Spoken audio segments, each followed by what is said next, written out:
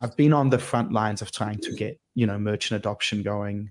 And the truth is, in that most developed countries, at least, people don't have a very strong desire to switch what form of money they want to use, because there isn't a really big need for it, unless you try to explain to them monetary theory and the evils of central banks. But that's a difficult thing to convince someone of, instead of presenting them an application that is really useful for them to use. This week on Monero Talk is sponsored by Cake Wallet. Store, send, receive, and exchange your Monero and Bitcoin safely on iOS and Android too. Cake Wallet is open source, and you always control your own keys. And by StealthEX, an instant exchange where privacy is the top concern. Go to stealthex.io to instantly exchange between Monero and 450 plus assets without having to create an account or register, and with no limits. Making StealthEX a simple way to purchase Monero with crypto anonymously. Monero Talk is also made possible from contributions by viewers and listeners like you. And supporting us is easier than ever. By typing in MoneroTalk.crypto in your Monero.com or Cake Wallet send address field to send us a tip. This week on Monero Talk. Douglas Tuman interviews Justin Bonds, a crypto researcher and investor, and founder of Europe's oldest cryptocurrency fund, Cyber Capital BV.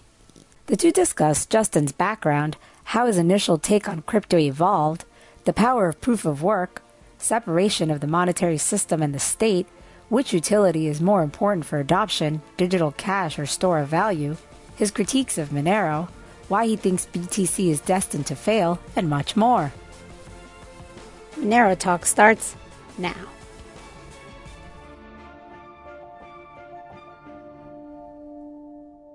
All right, Justin, welcome to Monero Talk, man. Welcome. Thank you. It's a pleasure to be here.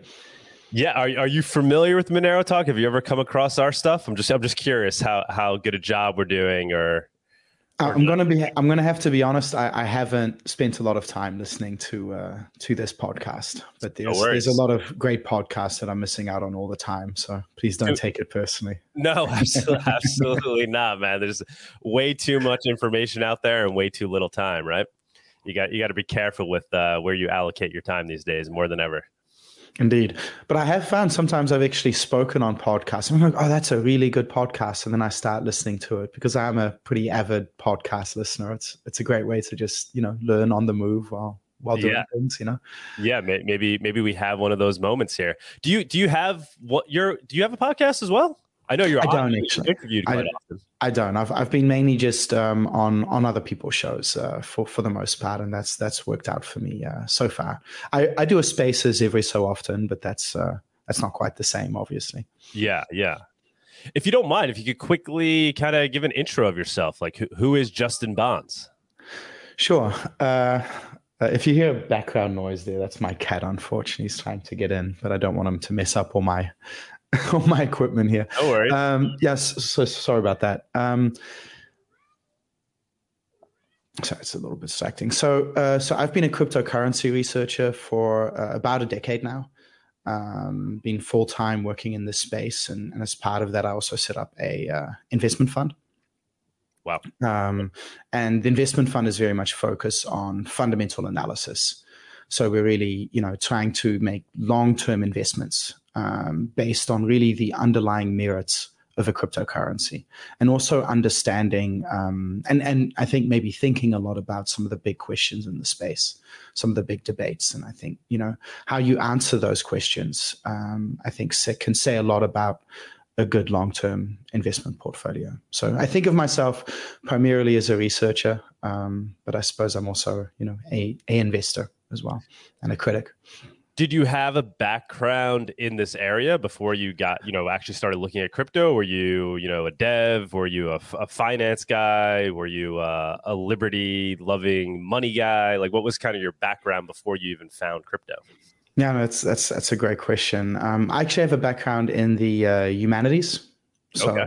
maybe liberty money guy, if you will, but I went a little bit deeper than that. I actually have a background in political philosophy and history. And Awesome. and that's not necessarily the obvious choice for, being a researcher in this space, but I actually found it fills a particular void, I think, in terms of expertise. And especially when I first got involved in cryptocurrency around the time of the block size debates, I found that the question started to revolve around, how do we decide? And I felt that was really in the purview of political thinking and philosophy, and philosophy obviously allows me to think critically as well. And I think that's very, very useful. I'm surprised to hear. I mean, obviously, I'm not surprised for that aspect of it, right? You certainly bring that to your discussion, but you also seem to have a very good handle on the technicals, which is not easy. Thank you. No, I have always. Sorry, go ahead. I was going to say, where does that skill come from? Is that just something you've had innately? Well, I've always been a fairly technical person, but I was never a computer scientist or a coder or anything like that. I've always liked to work with hardware and computers and think about these sort of things. But I think having been doing this for 10 years full time as a researcher, and also having computer scientists inside of the research team as well, and spending a lot of my time learning about these things, I think that's just something I've gained over time. And I also find that, at least in terms of my background, in terms of how I look at cryptocurrencies, I need to understand what the rules are and what the impacts of those rules are. I don't necessarily need to know, the finer detail of how that's implemented or how that's coded. I just need to know, or at least have confidence in that it works in a particular way. I think we're similar in that respect. And I think we also got in around, started looking at this around the same 2013, 2014, right? Early 2014 is when you really started taking a close look. Yeah. What was your initial, if you could kind of go back to that time, what was your initial take on crypto? And has it evolved since then in terms of, what you thought the value proposition was when you first started to really understand this? Has that evolved? And what was it originally? No, sure. No, I'd love to get into that. I think it has evolved, and it hasn't in some ways. I think initially, I think I actually first came across cryptocurrency around 2011 or 12, and I somewhat rejected it, not really understanding enough about it. I'm like, okay, no, this is a scam. Yeah. And then I came across it later, and it was explained to me a bit better, especially how proof of work works. Actually, it was actually a key element to understanding that the system actually made sense, and then it really grabbed my attention. And then I was like, wow, this is actually what I've been looking for a long time. It's a very powerful technological tool that also allows us to do new things politically and economically. And I think for me, and also being more on the libertarian side of things as well, and thinking that, the idea of the separation of the monetary power from the state, of that actually being a fairly good idea, analogous to the separation of church and state, right, historically. That I felt like that was the big idea that I think I really fell in love with, and censorship resistance and privacy and, immutability and credible neutrality and, all of these wonderful attributes, and I should say economic freedom, and all of these wonderful attributes is what I really fell in love with. So I suppose I was part of that libertarian wave. I think there's different waves of, and I think we might have that in common then, different waves of demographics that came into cryptocurrency at different times. And you're not bound to it, but there is a statistical average there. You're not from the 2017 number go up class. You're the earlier libertarian class. Yeah. So what would you describe as the value proposition of crypto? Like, what was the breakthrough? What can we do with cryptocurrency that we weren't able to do before? It's this separation of money and state, or how would you? Well, I think so there's multiple dimensions to this. And this is one of the things that makes cryptocurrency so interesting. Because some people want to say, no, cryptocurrency is a store of value, right? And some people say, no, cryptocurrency is a digital cash. And I think it's very important to understand that it's actually both of these things, and that it needs to serve as both of these things. It's part of what makes it so economically profound and useful as well, because a good medium of exchange also serves well, also being a good store of value. On top of that, I would also add that I would say three things primarily. So digital cash, or money, if you will, a store of value. And the third thing is also it should serve as a platform for decentralized applications. And that's those three aspects of a cryptocurrency is what I think it should be able to do in the broadest sense of the word. And that's to me is really the goal. And do you see different cryptos serving those different use cases, or one cryptocurrency will do all those things well, and will need to do all those things for it to truly be a winning cryptocurrency?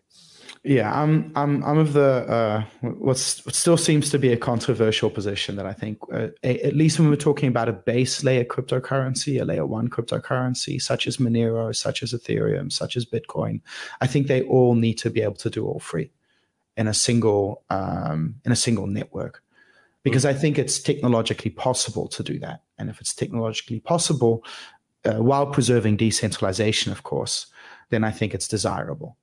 And that's why I also refuse to say put Bitcoin and Ethereum into separate categories, because I think that's a way of really escaping the competition, so to speak.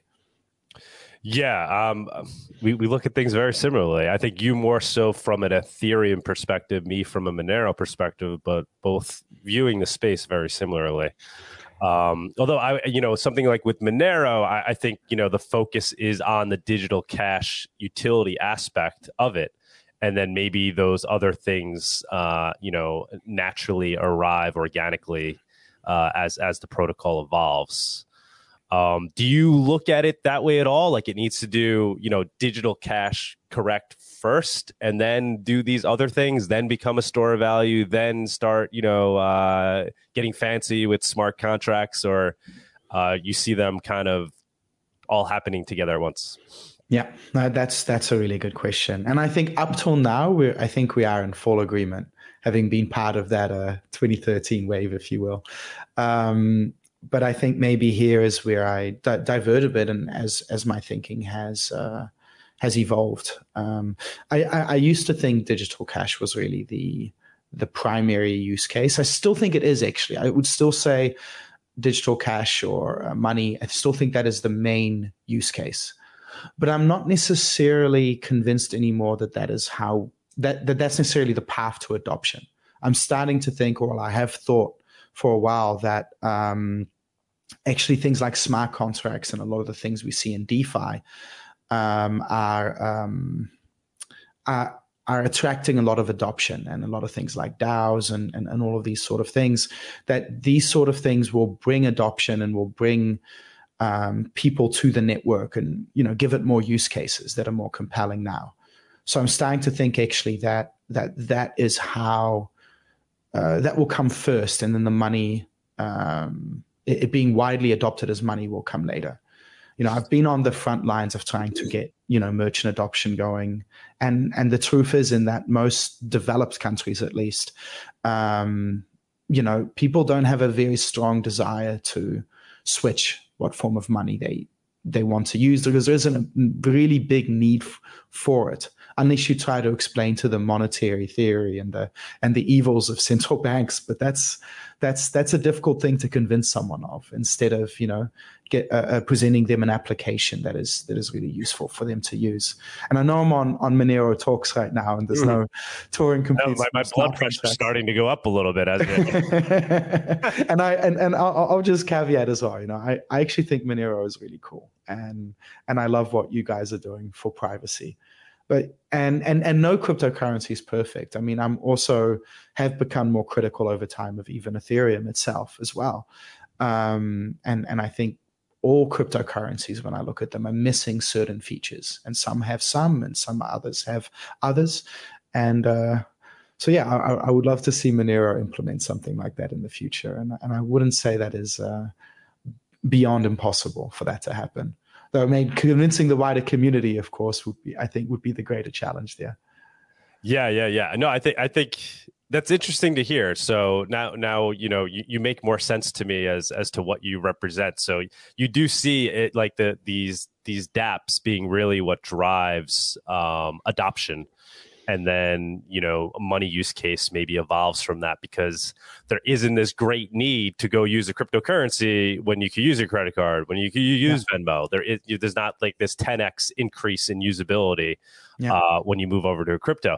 But this is where I would start to diverge as well. I would like to get your opinion. So how about Monero focusing on being digital cash first has seen organic adoption take place in areas where there is really that 10x increase in usability or value, right? So like if you're on a dark market and you're a vendor, it makes all the sense in the world to use Monero to buy things and to use Monero for purposes of receiving payments as a vendor, because you get a lot from that in terms of value, right?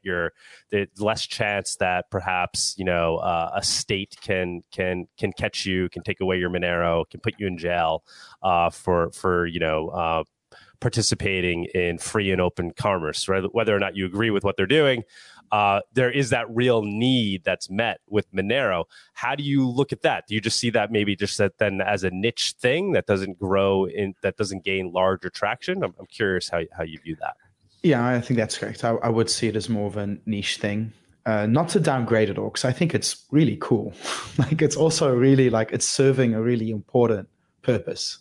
There's been a bit of controversy around in the Netherlands recently with one of the Tornado Cash developers being put in jail here, and 6 months later we still don't have clear charges against what they've done there. So I think Monero is serving a really important purpose and serving people in a wonderful way. And if that's all it does, then that's great and fine.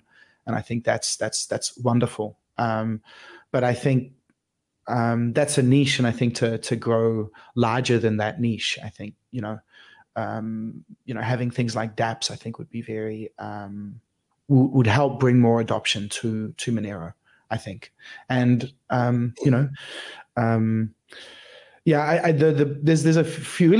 there's a bunch of different interesting aspects to Monero's design that maybe I'd love to talk to you about as well. But yeah, definitely. We'll get into it.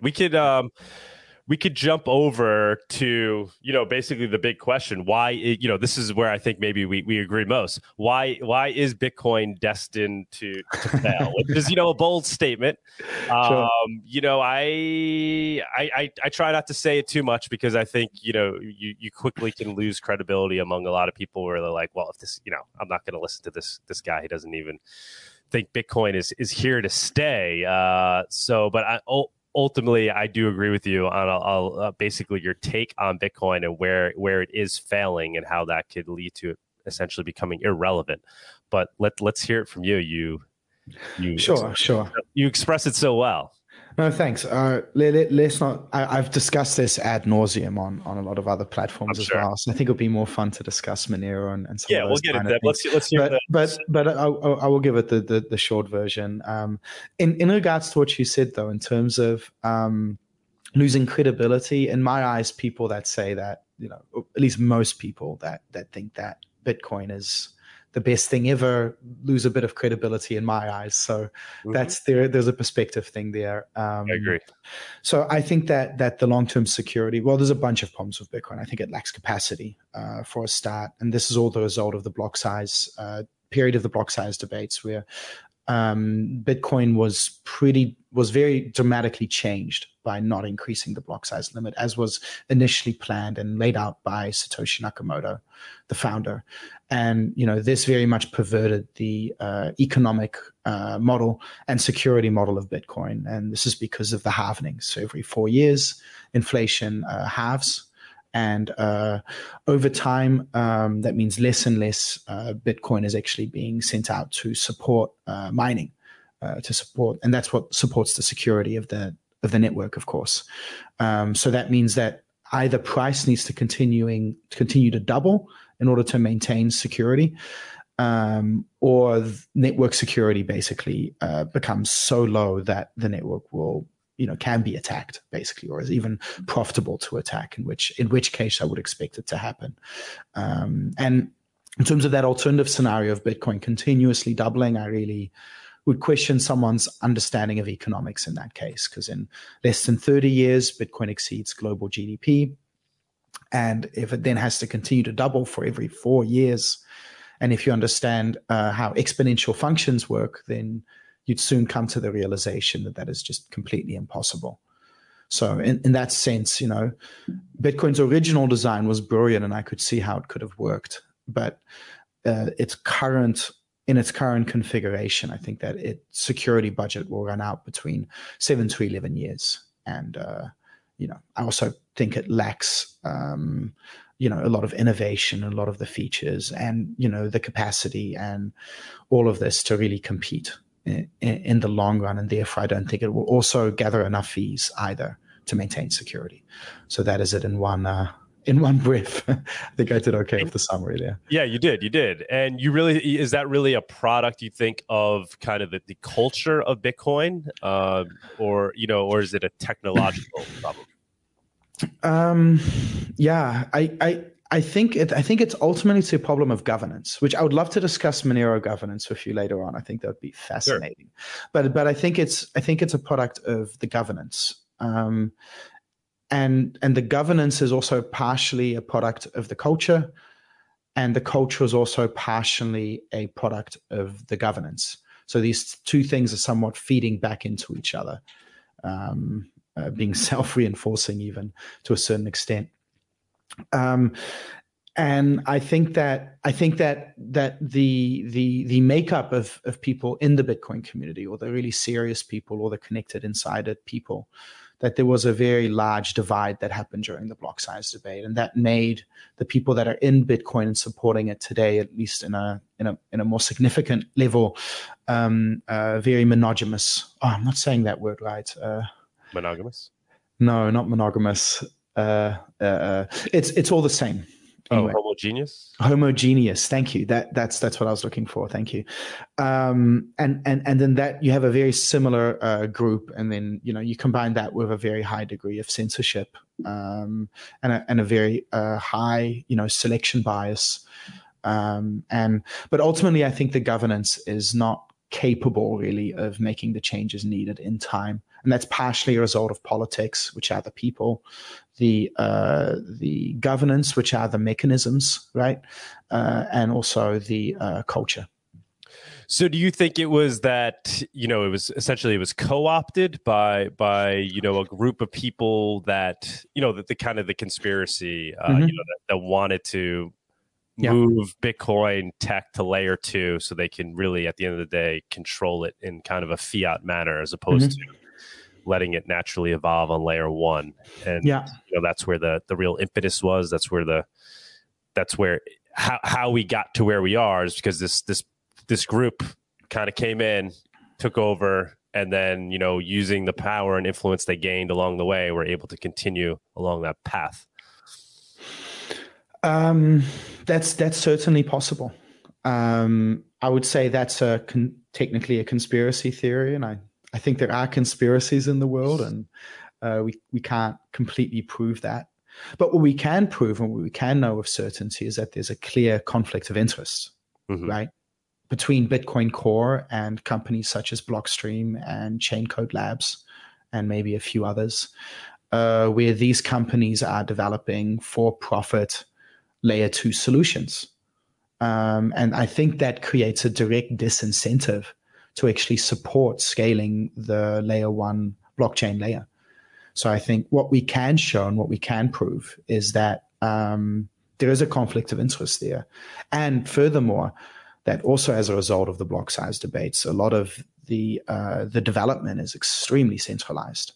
There's basically just one Bitcoin Core client, and any competition to that client is culturally basically seen as an attack on Bitcoin. So that creates an environment where I believe it's effectively just a one-party system.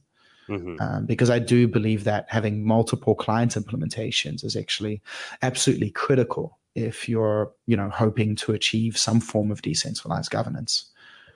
But does that necessarily lead to failure, or does it lead to just some equilibrium where you have this system that maybe isn't as decentralized as originally hoped for, but it's kind of this federated monster that exists that people are all agreeing to store their value in, even though it doesn't really have a base utility of, a decentralized censorship resistant network, but it's kind of like collectively they've all said, we're going to store our value here, and then it just kind of in perpetuity lasts, just like a religion or something else. Sure. I mean, if I were really to be specific, I think what it leads to is that the system becomes captured by a small number of individuals, and then the question is, what is effectively, I think, a dictatorship, because you have a single lead maintainer having the final say over all decisions, right? If you say, only Bitcoin Core, right? But does Bitcoin then go away after that, or it's just all these people are like, yeah, it's captured, but at least it's the number just keeps going up, even though it's basically essentially controlled by the state at this point, right? Or controlled by this small cabal of people that basically have the power to gatekeep any rule changes, right? I mean, within limits, right? Because even dictatorships have limits, right? So I think this analogy still, works out.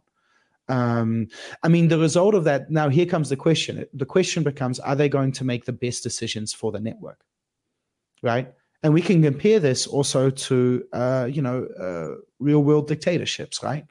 Do dictatorships that have a clear conflict of interest, let's say, do they usually have the best interest of the network or the people or the country at hand, if you will? Usually not, right? No, yeah. Usually that ends up being a disaster. It's their own power and own wealth that they're. You can roll the dice on that. It's a bit like monarchies, right? Like if you have a good monarch, then oh wow, things are great, and then the next one comes along, and chances are the next monarch isn't that good, right? So I think that's somewhat the problem. So. And the question is, okay, what decisions are they making? And I think, yes, in your scenario, people could just believe in it and the number could just keep going up. And that could happen to anything in the world, right? It's not, if you're really thinking about this in terms of investment or really predicting the future, then, something that is centrally controlled effectively and something that has really lackluster economic attributes or security attributes, just competitively, I don't think that can go up forever. I mean, if the security model was functional, by the way, in the way that Monero is, I might as well add this here. This problem that Bitcoin has about the and you know this, of course, for your audience. The problem is when the supply runs out in Bitcoin, right? Monero obviously has a tail inflation, so it can just indefinitely remain secure. It's a very simple solution, but it absolutely works. So that's the thing where I would say, well, there's a limit to that, because if people just keep believing in it and keep believing the false narratives and my number keeps going up, right? But at a certain point, it's going to hit a wall, right? And when it hits that wall, I can't imagine people still sticking with it in the way that they do. If the network is literally just insecure and double spends are occurring and, you have to wait for 1,000 confirmations. And do you think there'll be some moment too, maybe the catalyst will be when they have to make the hard decision of potentially adding a tail emission, and that's where things will start to bifurcate and, Bitcoin kind of splits once again, and you have 21 million Bitcoin that isn't as secure as tail emission Bitcoin? Yeah, that's spot on. That's what will happen. So, I've been through a number of big blockchain civil wars, and I've seen multiple splits, and I've seen how this happens. And what will happen is I don't know how many years from now, but there will be a split where part says we have to ditch the 21 million limit, and another group says never. And one will be insecure with a 21 million limit, and the other one will be secure without a 21 million limit. But I just don't think that that's a bright future, because it just really throws a spanner in the works of that narrative that people are being told. It really goes against, I think, what a lot of people believe. So I think that's, and also when we're comparing this now to systems like, what I really like, and again, if I don't think Monero doesn't have fee burning, if I'm correct, right? There's no fee burning mechanism. Fee burning? No, where you mean coins just get blocked up, burnt for what purpose you're saying? Yeah. So I would highly recommend that Monero does this as well, because I think it's absolutely brilliant. And that's one thing that is an innovation that happened in Ethereum, where I really think in terms of the economic design, they were really spot on. And as far as I'm concerned, I think all blockchains should adopt this. So basically, you have a small tail inflation like Monero has, and then you also say burn 50% of the fees. And if you burn 50% of the fees, if there's a high amount of fees, then actually the amount burnt can actually exceed the inflation rate.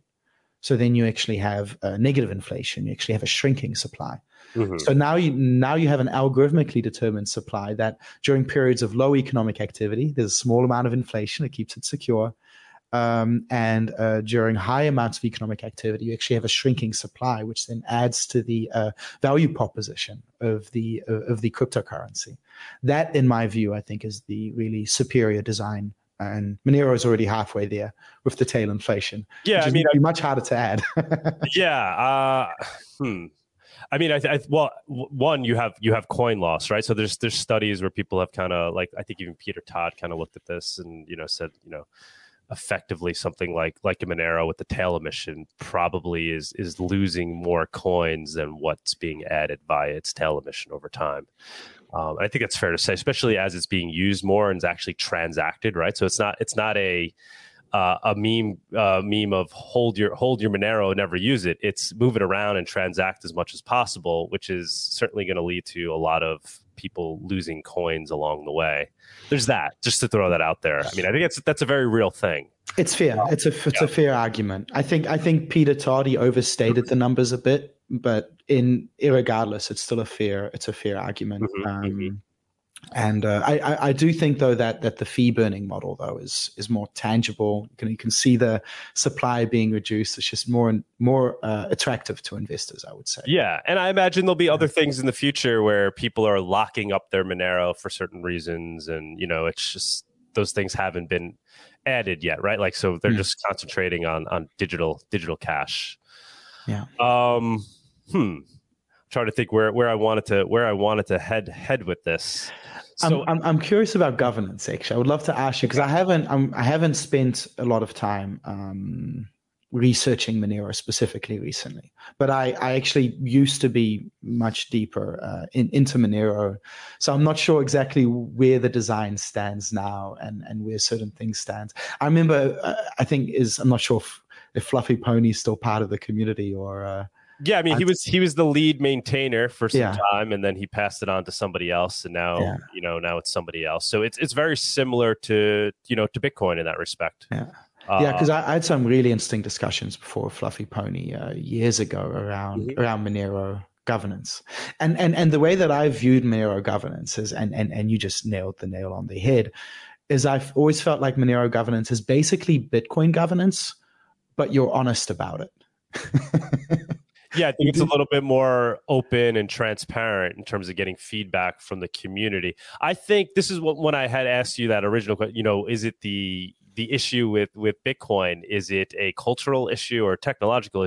I think Monero's done a very good job at creating a cohesive culture where 99.9% of the people involved in Monero and are using Monero know what Monero is meant to be and are on board for that, which is digital cash, right? So because you have this, whereas in Bitcoin, it's a store of value or it's digital, like it's not, there isn't this cohesive vision.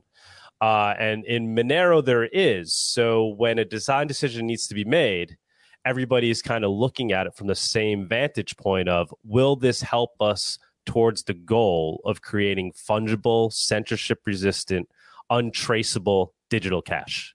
And so because everybody has that same goal in mind, when various issues and design decisions are made, everybody's kind of weighing it from that degree. And then there may be arguments as opposed to which leads to that more effectively. But usually most people end up aligning as to where that design decision should be made. Right now, I don't know if you're familiar with Transaction Extra. It's a component of Monero where extra data can be added into a transaction for purposes of, originally it was there for was something called payment IDs. So with Monero, it's difficult, right? Because it's untraceable, especially in the early days with exchanges. You'd send your Monero to an exchange, and exchange didn't have any easy way of associating the user with the Monero. So you had to attach a payment ID to it. So is this similar to the view key, or is that different? View key is a way to, give people, allow people to essentially view your transactions, right? View your history without having access to your private key. This is just a way to send some extra data along with the Monero transaction. But with the hope that it wouldn't be used for other things, right? Because the worry is if it starts to be used in ways that aren't desirable, it could potentially make Monero less fungible, right? As you can imagine, right? Without going to the technicals, but perhaps it could lead to ways where you could distinguish some transactions from others based on the data that's added in the transaction extra field. So there's this big debate that's going on, but what you're seeing is everybody's on board with, let's do whatever we need to do to make sure Monero maintains its fungibility. So at the end of the day, the governance, it's the devs coming to consensus on what to be done, but it's in a very open source, false manner. It's spoken about and debated, and then decisions are made. And then I think there's evidence of the fact that that works out well because you haven't seen a contentious fork in Monero, and Monero forks. It updates. We like to call them upgrades. It was doing it every 6 months. Now it's over maybe a year and a half, even 2 years. And we've yet to see a really contentious fork of any kind. Everybody kind of gets on board with, the direction. I really love how you guys are sticking it to that soft fork BTC narrative, by the way. I think that's great. Right. There's this whole idea that you have to ossify, right? I think in Monero, part of the culture is, no, you have to evolve because, it's a constant battle and we haven't won yet. We don't have a perfect tech that can't be tracked and traced yet. It's a constant battle versus those that are trying to track and trace the crypto. There's a few things to unpack here. Sure. In terms of the governance, I think all cryptocurrencies start out centralized. Like they all start that way, and they somewhat need to, and then you're still highly dependent on a group of people, and I think that's fine. But I think at some point you need to go through that process of decentralizing and more and on some more fundamental levels. So I think, and I'm glad the Monero community is so cohesive, and I understand that that's working today. And it sounds like you have a very admirable type of, GitHub process happening here. And I think that's great. But I do think that at scale, that type of governance is too vulnerable to capture. And I think at scale, you really need to have multiple competing implementations. And ideally, you have some sort of on-chain governance mechanism to then to then maybe make that a deciding factor, right? Because in democracies, right, every time we have an election, we don't have a civil war and split countries apart. Right. That's because we generally agree with the process of decision making. Mm-hmm. So what you need is a process of decision making that's outside of that is outside of the actual GitHub or client implementation level. And I think at scale you're going to need that, or else it's just far too vulnerable for someone to come along and start. Here's a scenario: start bribing. With a lot of money, some of the developers up top, right? And maybe these developers now are honest, but maybe the next round, might be tempted by something like that. right? And I think that's a real danger that you need to start to think about when you start moving into kind of a greater scale and a greater importance in the world, especially if something like Monero. Yeah, I mean, really I would say we even maintain kind of already saw an example of that with when Monero went to being ASIC resistant, right? Well, it was always trying to be resistant to ASICs, but there was, when it updated its proof of work to random X, there was this moment of, do we want to do this, or does Monero do ASICs? Is ASICs an inevitable thing, and is it not worth fighting? And obviously, there are those that stood to benefit greatly from an ASIC Monero, right? But once again, culturally, it was overcome. Fluffy Pony even being on the side of against implementing RandomX was overcome by the community, and once again, this idea of let's create the most censorship-resistant, permissionless crypto possible. And so striving for one CPU, one vote, one out the potential for others to benefit greatly if we went the ASIC route. Right. But I agree with you. I mean, I guess Monero, is just hasn't gotten there yet. I guess you would say, well, you need to start planning now. And yeah, I think it's a good discussion to have. You should come hang out with the Monero devs in the rooms, in the chats, and throw it out there. Monero is very open and malleable to discussing these things. Yeah. And I think it'd be a great debate to be had about the future governance of Monero. And and the community now is cohesive, right? But if Monero does get a huge wave of adoption, say 10 times the number of people get into Monero and get involved, those people might not have the same viewpoints, that the current Monero people have. And that's something you saw in the different waves of people coming into cryptocurrency that we discussed earlier as well. And I think it's at that scale that, and I acknowledge that it's working now, right? But my critique here is really more one of, well, at scale, this type of system is vulnerable to manipulation, to politics, to bribery, to corruption, to conflicts of interest. Mm-hmm. And you really want to counter for that before you get to a point where, nefarious actors attempt to capture. And it sounds like you had somewhat of you're somewhat able to kick out bad actors. I don't know the full story of what you described before. But it's it wasn't so much of bad actors, but there were those that potentially stood to benefit financially. I think if it went the more ASIC friendly route. Well, that's the conflict of interest story right? Again, but right? The ethos of true digital cash prevailed. Yeah. So that's why I say, it's not just me. I think there's something really there with creating this strong, cohesive ethos. I think that's key. And I think what you're describing is also that's the social contract, mm-hmm. right? I recently wrote an article about governance, and I described 6 principles of good blockchain governance. And one of those principles, it was right at the end, but one of those principles was social contract. So you need a strong social contract in place, which kind of creates the expectations. I think Monero is a great example of that in terms of the ASIC resistance questions, right? Mm-hmm. I think no one's going to develop ASICs for Monero now because the social contract is in place. As soon as someone does, you're going to switch the mining algorithm over. And I think that is pretty brilliant and pretty cool. It does democratize proof of work more. Right, ASICs, do lead to much fiercer economies of scale, mm-hmm. and gates keep a lot of access, right? Mm-hmm.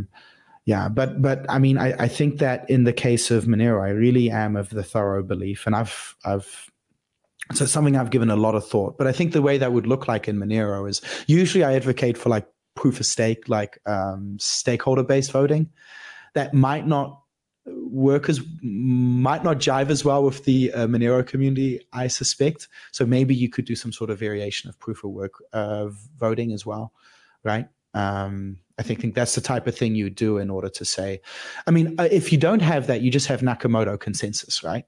Right. And that's the idea, and that's what Bitcoin has. It says, well, if you don't agree, you can just fork off, right? But I think that has its limitations.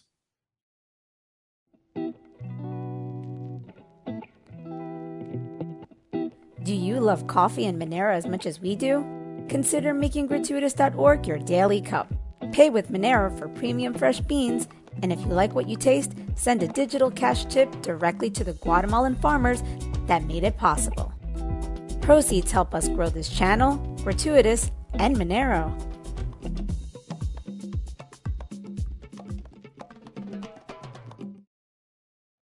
Yeah, totally agree. So would that be your largest criticism of Monero? What are your criticisms of Monero? You're asking for, now I'm going to feel bad, but I think you'll see these coming. This once again, this is the ethos of Monero. We self-criticize all the time, man. Sure. Okay. Glad to hear. It's somewhat of you could say a list of requirements of what I want to see out of a modern cryptocurrency, and I can lay out how I see that. So I think that, specific to Monero, I actually think that optional privacy is important. But what you just described, I know. I know. I'll put that on the list. Okay. You know what? Actually, let me dwell on that for a moment, because I understood from you that's maybe a little bit of a debate in the community now. So that could be an interesting thing for me to weigh in on and maybe throw a wrench in your unity just a little bit. Please try. So I think that optional privacy is really important, because I think that it's important for private individuals to have to be able to have privacy, right? That privacy being a human right, actually. It's also like really important for free thought. If you feel like you're always being monitored, you can't think freely. And that's another reason why I think privacy is really so critical in the formation of an individual and a human being. Okay. But on the other hand, I also want things like institutions and charities and government agencies, as far as we need them, to actually also have, a degree of like transparency. So that's where I see like two sides of blockchain is, one, you can enforce transparency on certain institutions and individuals and private enterprises. Some private enterprises can really have good privacy. I think Monero somewhat achieves that because of the use of the view key and the transaction ID. In that regard, 100%. I don't think people in Monero aren't opposed of a way to show your transaction history if you want to, but there's great opposition to this idea of something like a Zcash, where you can send a transparent transaction versus one that is obfuscated. And the primary reason for that, obviously, privacy is a human right. I go off on rants all the time, the importance of that, especially in the digital age. But just for money purposes, once again, to the fungibility aspect of money, right? So if you don't want histories being attached to transactions, you're going to need every transaction to essentially look the same. And if you start to have opt-in privacy, now some transactions are traceable, others are not, and you're deteriorating the fungibility of the protocol would be the primary argument against that. But you're giving people the option. And as long as you don't, degrade the anonymity set too much by doing that, I overall think that that's a positive. Just giving people that freedom. And but why would you want that versus something like a view key, where I could, essentially, right? And that is similar, right? It's just instead of default being able to send a transparent transaction, I'm instead giving you access on request to see into my transaction history. So government using Monero would publish their view keys, and the citizens would be able to see all the transactions going in and out of that wallet. I must say, though, Monero's transaction keys, view keys, aren't even at that stage yet. They're being developed to truly do that. Right now, they don't actually even fully do that. But Monero community certainly isn't against a true, fully viewable view key where you could see all transactions going in and out of a wallet upon request. Here's my view key. Here you go, Uncle Sam. Take a look. You can look at the wallet. It sounds like the transaction ID is just a more granular version of that, though. So that, to me, would maybe, instead of revealing your whole address, you're just revealing this one transaction. Or am I mistaken on how that works? No, the view key is you're viewing into a wallet, right? So I'm not giving you my private key, but I'm giving you something where you can now look at the wallet and see all transactions going in and out of it. Which, like I said, right now, that actually the view key in Monero actually isn't up to that, hasn't gotten that far. You can't see all transactions in and out. You can only see transactions coming in, but they're evolving in that direction. Once they add Seraphis, the view keys will be more capable and will essentially be able to do that. So would that fulfill your need there? Yes, it does. Okay. It does. Yes. It does fulfill. And I'll actually provide an example because this is something with my company.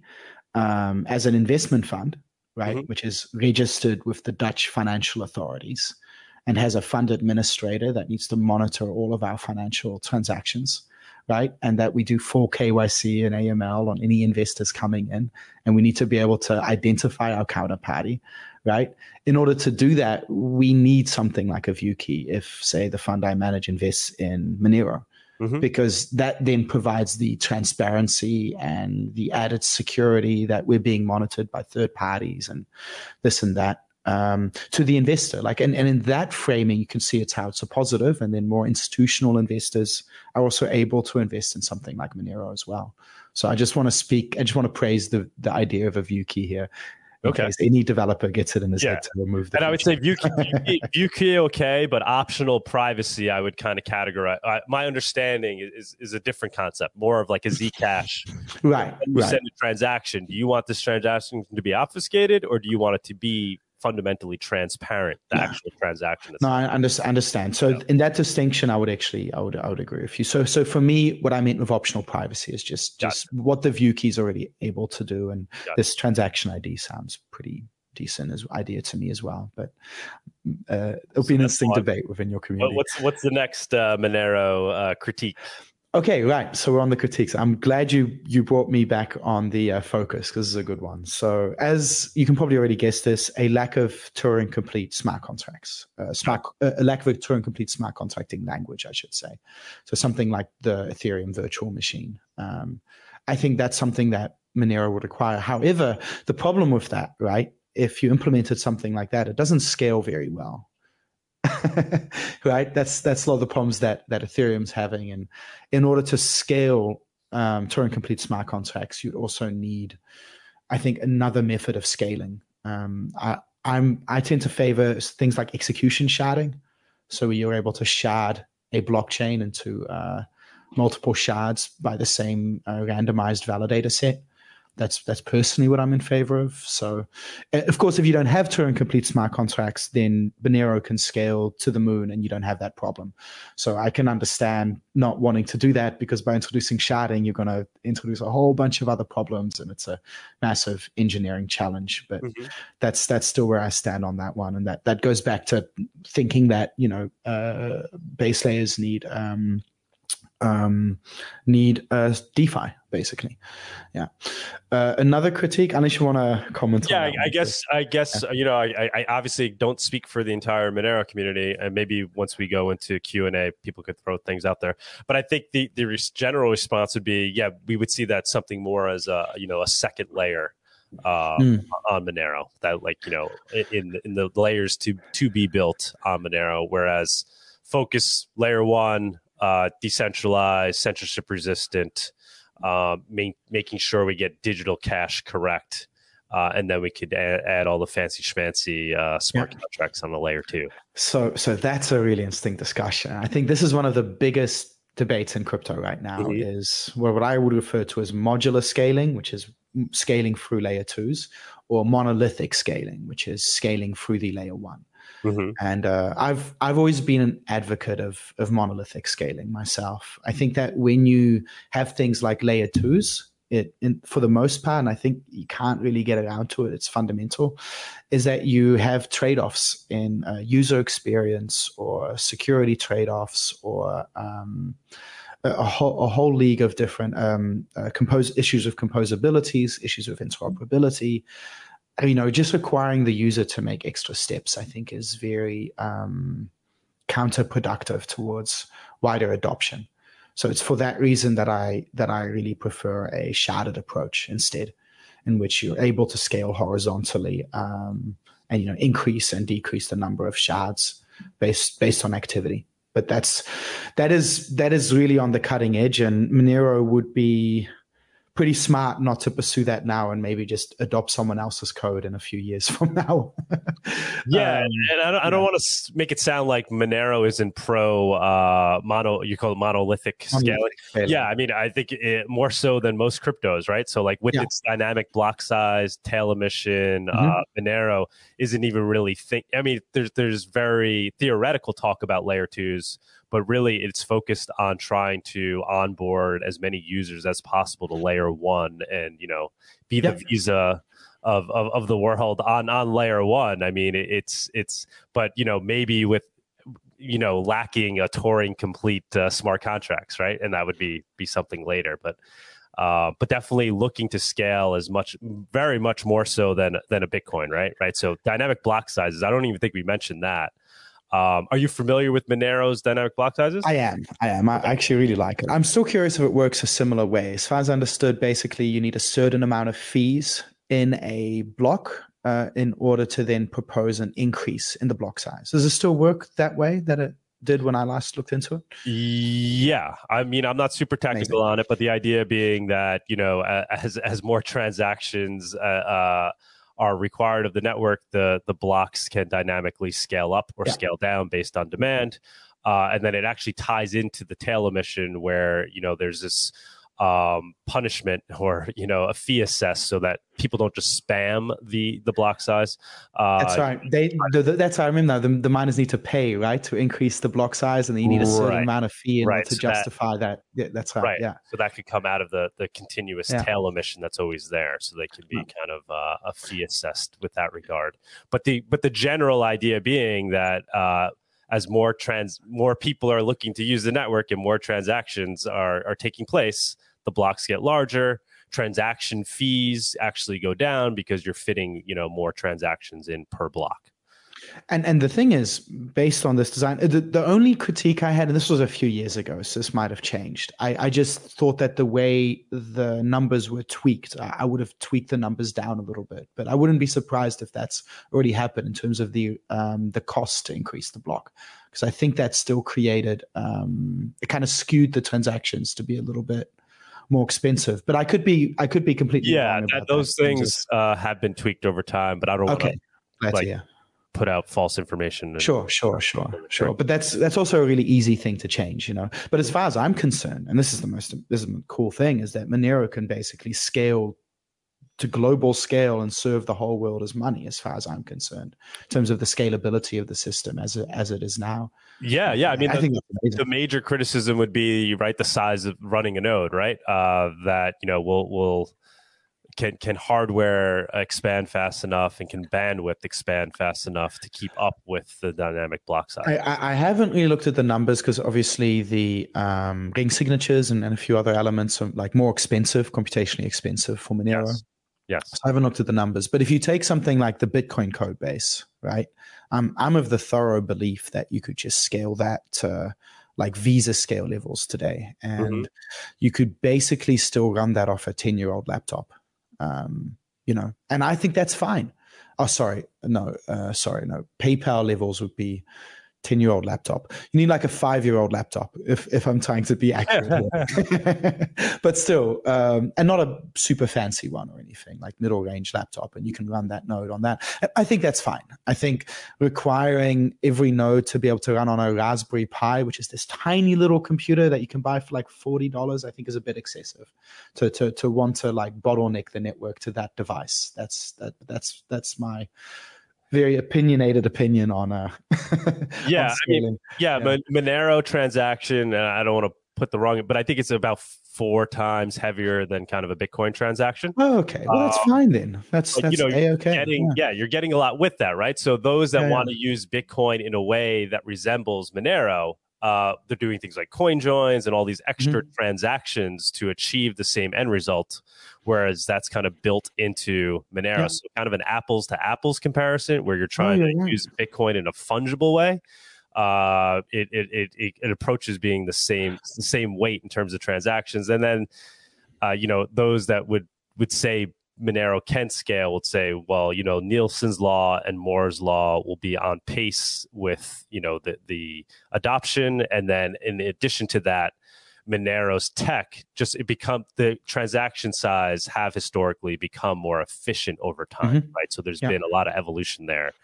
Things like bulletproofs plus plus. So these, advances in encryption that have allowed you're getting the same end result with less computational power. No, in that case, I would say Monero can scale to global scale as far as I'm concerned and serve the whole world as money today. If it can't today, in 5 years it will, because hardware and optimization, increases. So yeah, that's what made the whole situation of BTC so tragic to me as well. Like, it's absolutely capable of scaling, and it doesn't, just shoots itself in the foot. And to me, that's what reveals the bigger problem. Like, if such a decision could have been made, that's the wrong decision. So therefore, to me, the governance is lacking. And why is the governance lacking? Because the system got captured. Yes. Right. And I don't blame the people that captured the system. The system should have been more resilient to begin with, right? And that's where we learn our lessons. And it's over time that it's all still a running experiment, right? So we have to watch some of these experiments fail and then learn from that experience. Yes. So what additional criticism? So optional privacy, smart contract, Turing complete smart contracts. What's the next one? Are there other major? Oh yes, there's more. so actually, I feel like I'm being such a grumpy person. No, man. It's all bad. And bring it. We love it. We love to hear it. So I have really, and honestly, this is not a deal breaker to me, but I do think proof of stake is actually a better type of consensus mechanism for a blockchain. I just think you get more bang for your buck, so to speak, and that can translate into better security and or a better economics, because you don't have to pay for all of that mining equipment, right? So therefore, if I think proof of stake is more secure, it's more decentralized even. Well, actually, maybe with an ASIC resistant algorithm, maybe in your case, maybe it's might be more interesting, not as straightforward of a comparison at least, and then there's all sorts of other factors to consider. So that's actually an interesting thing to throw in there. But I think that proof of stake is just achieves the goals of a blockchain better. So that's probably a controversial take in the Monero community. We're gonna have that debate down at Monerotopia. You should come to Monerotopia, by the way. This is where I'll throw that in. You should come down to in Mexico City in May. Honestly, if you want to, let me know if you're interested. We could put you on the panel. We're gonna have a proof of work versus proof of stake panel. Oh wow! We have one of the oldest crypto note devs, the guy who's claimed to have implemented the first which is a fascinating story, by the way. Let's not get into that now. The Xano guy. Yeah, we don't have to go down that road. But the guy who's now running Xano, Andre, he's Xano is moving to, or it's developed a POS system that is built on crypto note. It's interesting. So we're going to have that debate, but I guess the ASIC resistance, what excites me about proof of work and Monero sticking to it. I guess one is like the 51% attack, right? State actors, or those with a lot of endless resources, they have endless access to money, to fiat, but it may not be as easy for them to round up all of the ammunition that's out there, right? That the guns that are hidden under people's beds, which are people's CPUs, right? So if there was kind of this war, it is very decentralized in that anybody with a CPU anywhere can participate in the network, right? They have access to the internet, they have access to electricity, and they can go up against a powerful entity that would have to, basically come up with more CPU power than what's out there, as opposed to fighting it with dollars, which is really what proof of stake is at the end of the day. I see it a little bit differently, because if you look at it from the perspective of a sophisticated actor, let's say I'm a sophisticated actor, right, and I want to attack a blockchain. From my perspective, if I have to spend 50 million purchasing stake versus spending 50 million on mining equipment and everything to house it, the electricity, etc., it's the same. So I would put the idea of mining power just still in this dollar bracket. Like, this is the cost to attack this system, and you can calculate what the cost of attack is, right, based on the mining power or stake that's available. And generally speaking, if you're comparing two networks of a similar size, if you look at the cost to attack a system, proof of stake has a far higher cost to attack. And that's why I think that proof of stake is more secure, because you're using the actual, the capital of the value of the cryptocurrency to protect itself, right?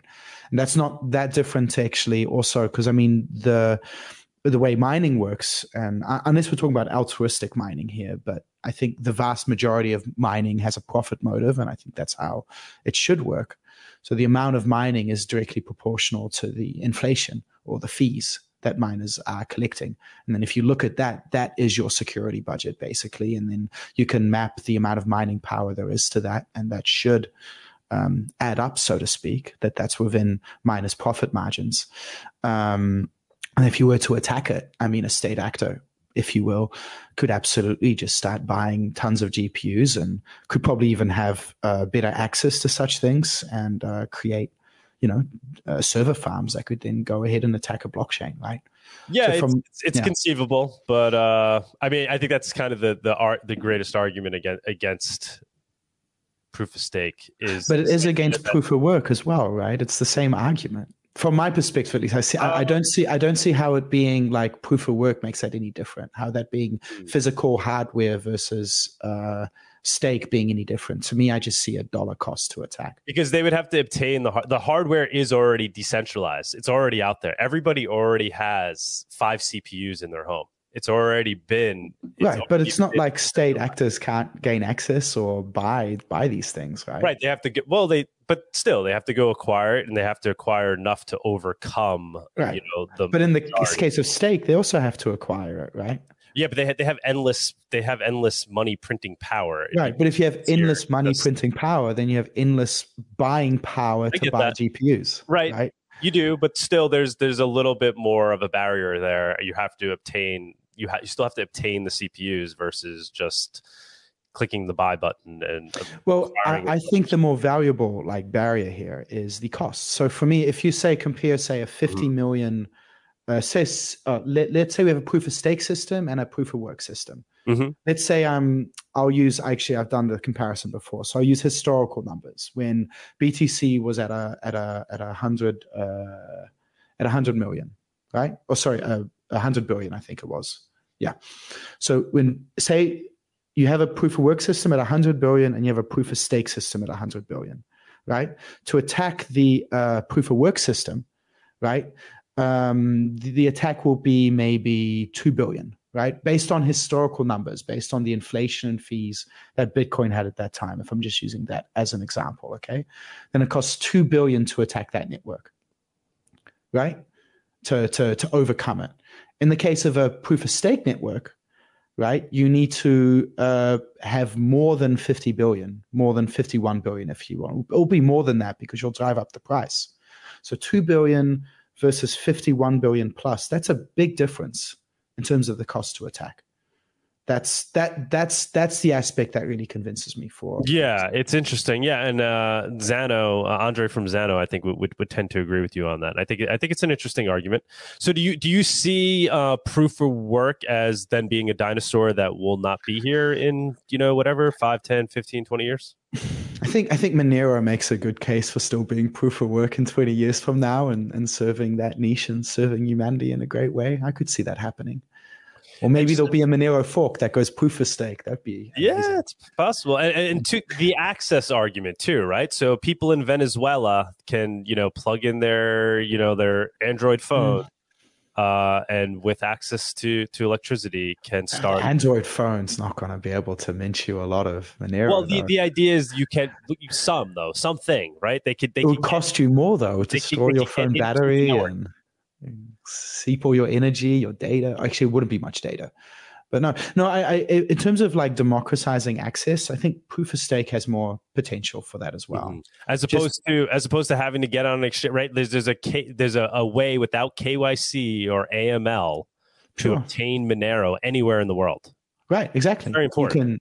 You can do that. It's super efficient to do it with an Android phone. No, well, but it is ASIC resistant. RandomX basically makes any CPU as good as any other CPU. But hold on. But if you were to do it with your phone, right? If you want to say, okay, I'm going to mine Monero with my phone or to gain access, you would get like fractions of a cent per week or something. I don't know what the exact numbers is. Yeah. And it would be costing you so much more money in electricity and degrading your phone's hardware. So actually for a person in a developing country to do this would really have to be a charitable thing. It's not helping them, it's costing them, right? And they're not even gaining it. Depends how badly they for what reasons they need.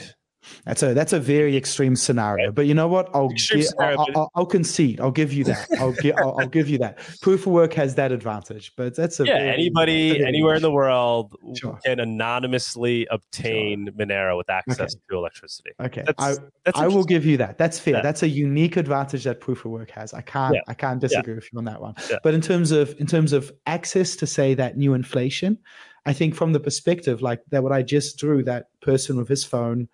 Right, and etc. And he's doing it at a loss, right? Compared to say a guy that can buy any amount of Monero, even if it's like $1 worth of Monero, and he can put that in a staking pool, and then he's getting the same amount of interest that anyone else has, right? I think that is actually democratizes access to validation and democratizes access to that inflation more so than proof of work can, because proof of work has these inherent economies of scale and competitive aspects. Understood. No, I agree. I think we could bring this up in the chat. There might be some good takes on that. What would you say is your next Monero criticism? Oh, do I have more? Okay, so I've done term completeness. I've done proof of work. Governance would be another one, right? And actually, I think we already covered that before. Yeah. I think single implementation like that, that's how all cryptocurrencies start. That's fine. But I think over time, you really need to. I don't think that system scales to like massive numbers. And once you get to massive numbers, you're going to get the worst type of people. Will be able to outmaneuver and outmanipulate and outcorrupt the good people in many cases. And, I think this is something that I think you learn from like history, that there's a famous quote by Lord Acton. He said, power corrupts and absolute power corrupts absolutely. I just think there's too much inherent power in that position to have the power to change the rules. And you can manipulate narratives too easily. This is why I think you need more concrete types of voting systems. Yeah. Okay, I like that.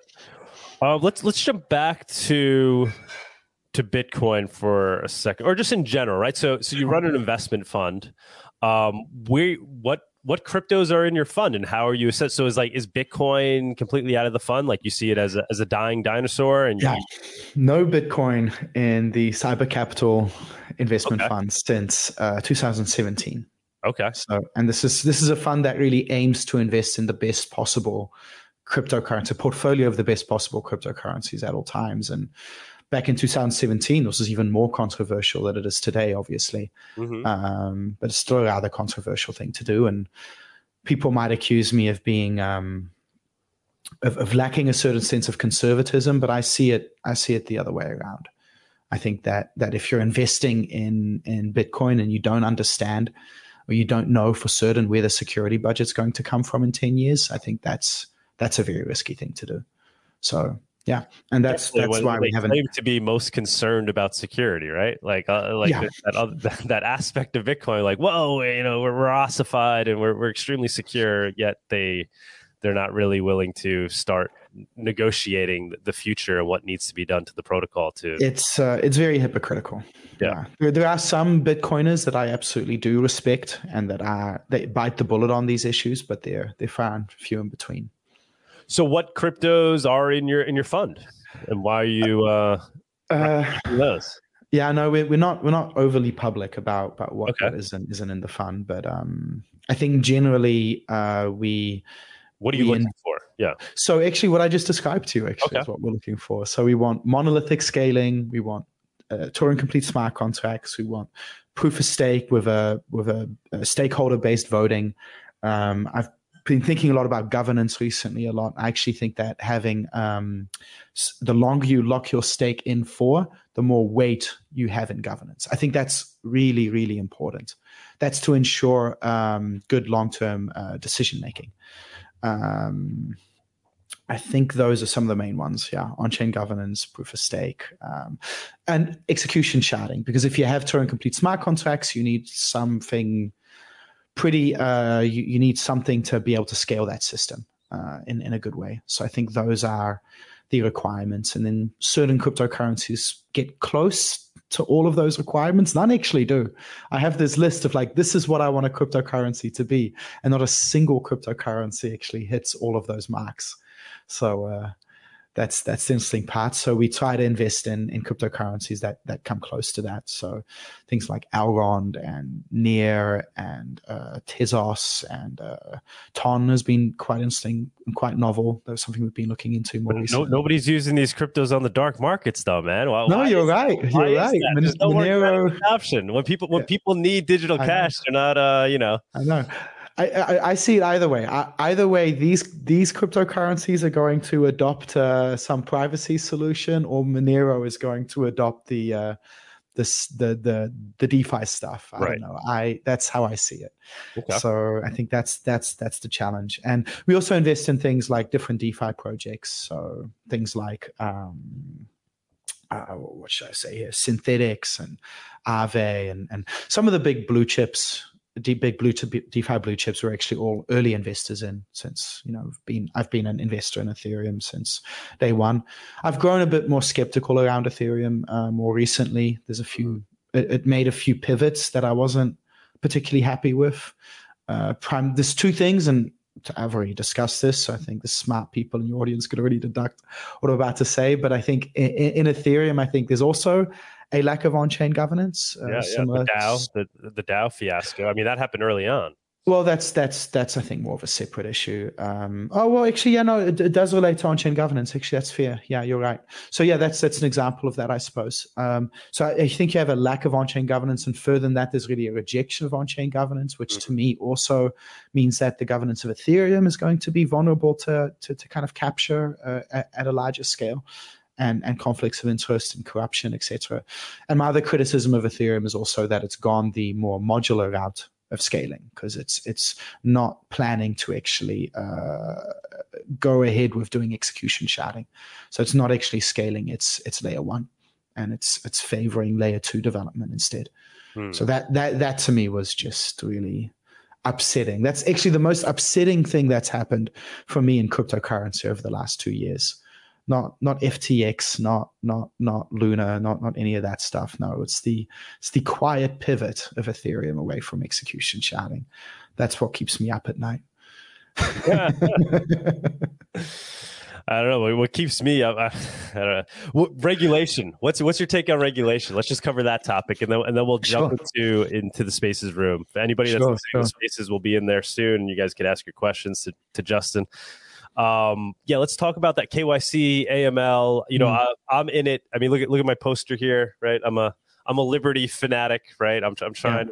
The crypto anarchist is in me, is what keeps me motivated.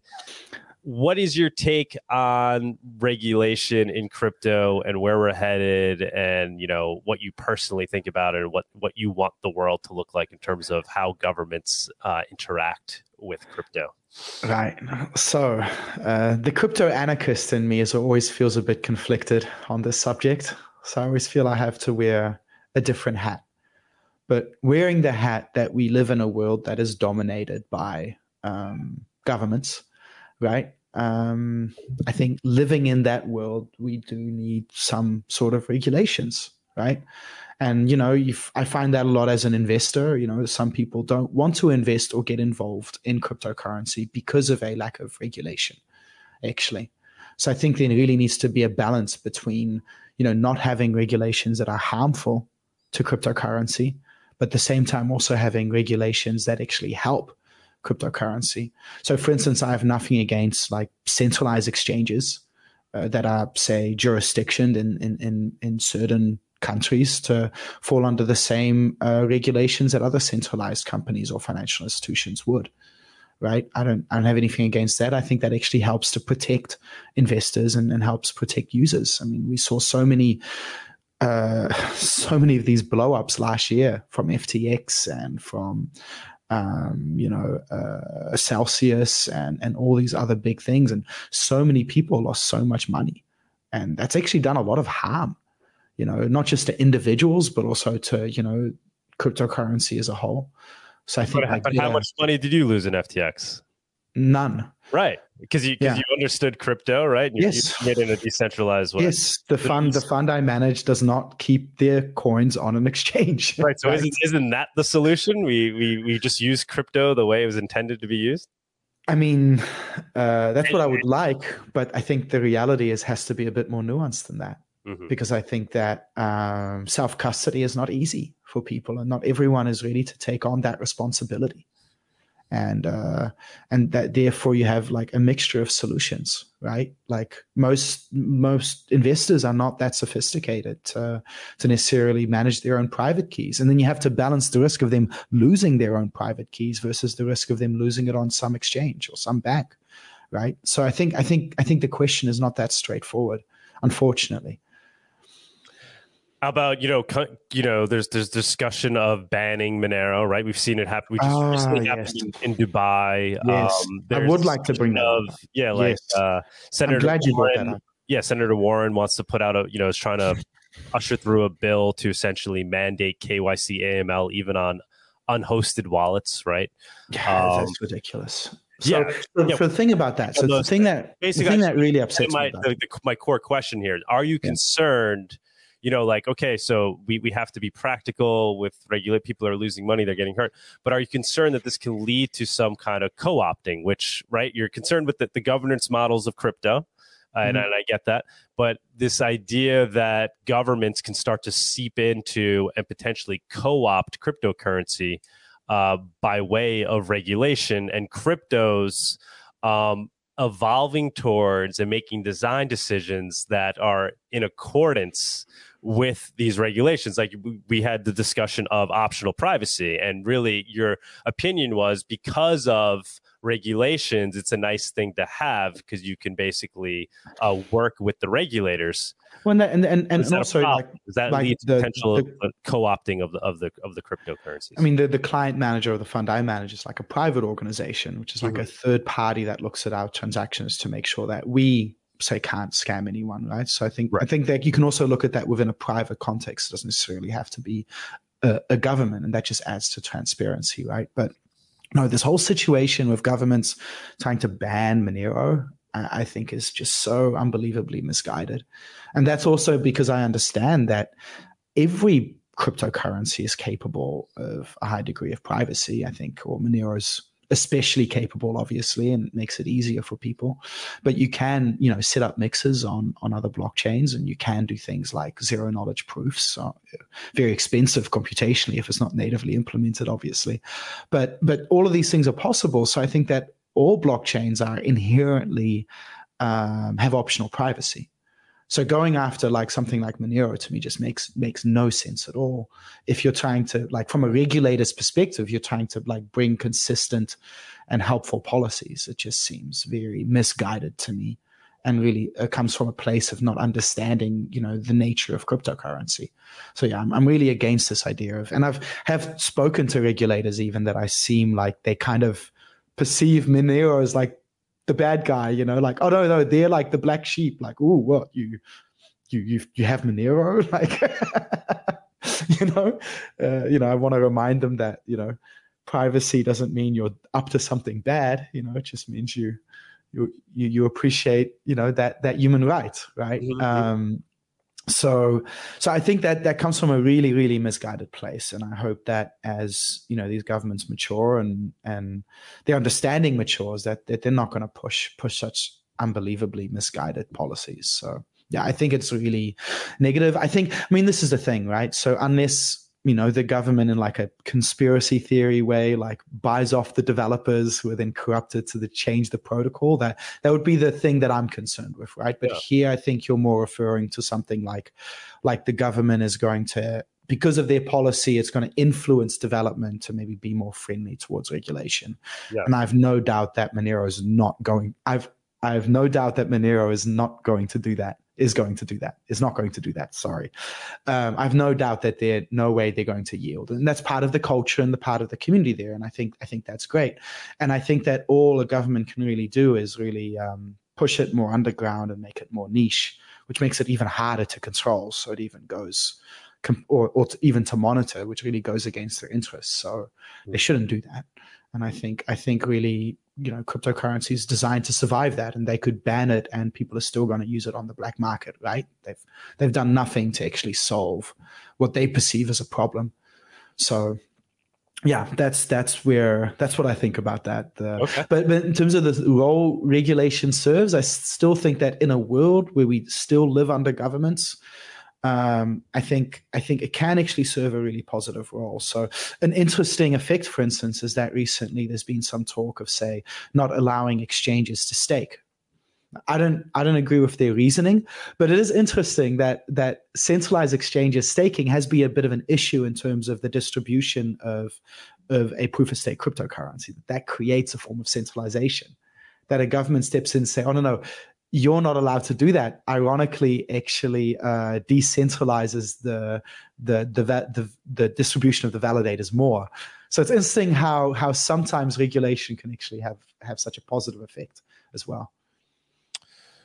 Justin, thank you so much, man. I think this concludes our interview portion of the talk here, and then we'll jump into the room. Anything you want to put out there in terms of resources you want people to be aware of, places people can find you, learn more about you? Sure. So you can check me out on Twitter, Justin_Bonds. I release a lot of my my writing, my articles, my critiques on Twitter, and you can also check out my company, Cyber Capital.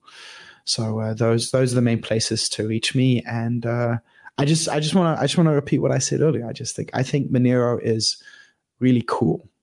I think what you guys are doing is really serving humanity in a really positive way. And I don't want to disrespect that with my critical eye or anything. That's really not my intent. And I know there's quite a few people from the Monero community listening. So I just want to say to them, just keep up the great work and keep remembering, the goals of cryptocurrency, which is not decentralization per se, because decentralization is just the means to the end. The end is economic freedom, is financial sovereignty, is privacy, is censorship resistance. And if you keep that ahead above all else, including your symbols and your community, and put principles before symbols, put principles before peer pressure, you put that first, and I think Monero will continue serving humanity for a long time. Fantastic, man. Greatly appreciate you. Thanks for doing this. And let's jump into the chat. All right. Anybody else that wants to speak? Now's the time to request. Trent, what's going on? Hey, what's going on, man? I had a quick question about cryptocurrency. I wanted your opinion on this. Sure. What do you got? Okay, so when it comes to cryptocurrency, well, I'm thinking about Bitcoin. That's mainly what I know about. Not too well versed, but from what I know, there's a finite amount, right? Compared to fiat currency, where they hit a button and they can just print basically infinite amounts of debt. The idea of financial sovereignty is that there's actually a finite amount. So they can't just print more Bitcoin. And as the halving continues, it gets harder to accumulate, right? Mm-hmm. So at some point, if this does become the overarching powerful currency, at some point, do you see this becoming a thing where the wealth becomes bottlenecked? And basically a ceiling happens where people that are below the ceiling cannot get above the ceiling because of the finite amount of wealth? Meaning that people won't be able to obtain crypto. Those that already have it will have a too far of an advantage for anybody else to catch up. Is that basically what you're saying? Yes, pretty much. And then in situations where big crypto is like the main currency being used, if there is a situation where people cannot catch up, do you think that'll lead into a lot of crypto lending, or do you think it'll just become a situation where there's a gang of poor people and then there's a bunch of people at the top who were basically getting head starts? Well, I mean, right now the way things work, right, you have a monopoly in terms of who can create money, and that's government, and they do it by mandate, by fiat, and so crypto opens it up and it lets money fairly compete, and the market then decides what is the best form of money. Monero or Bitcoin's limited supply, I would argue that the cap itself really isn't the what makes Bitcoin attractive. It's that the supply is perfectly predictable by the market, and that nobody can alter the supply. The fact that it is capped is just an easy way of expressing that concept that people can understand. Oh, there's only 21 million, but really the value there is that it's not so much the capped, but that the rate of emission is known and predictable, and that there's no backroom small group of people that's deciding let's create more of it, because they can't. In terms of people being able to, because of that, have a windfall because they were early adopters, there's definitely, attributes of that. And we've seen that, right, with these people that have become mega billionaires. Satoshi would essentially have, on his way to being a trillionaire, right? But, the idea is that because none can be created out of thin air, out of need, people will be spreading their Bitcoin around because services are still demanded, right? People live in an economy. And they're going to need to spend their crypto. So unless people are just plan on hoarding it for the rest of their lives, the natural tendency will be for it to become more distributed over time as people demand it. So anybody that's providing a service or adding value to the world will be obtaining whatever the crypto of choice is, whether it's Bitcoin or Monero.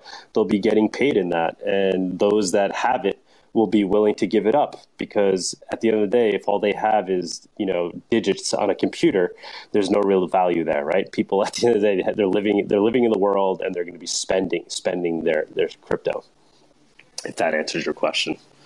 That does. Thank you. Yeah, no problem, man. Let me get Justin up here. I'm going to try to.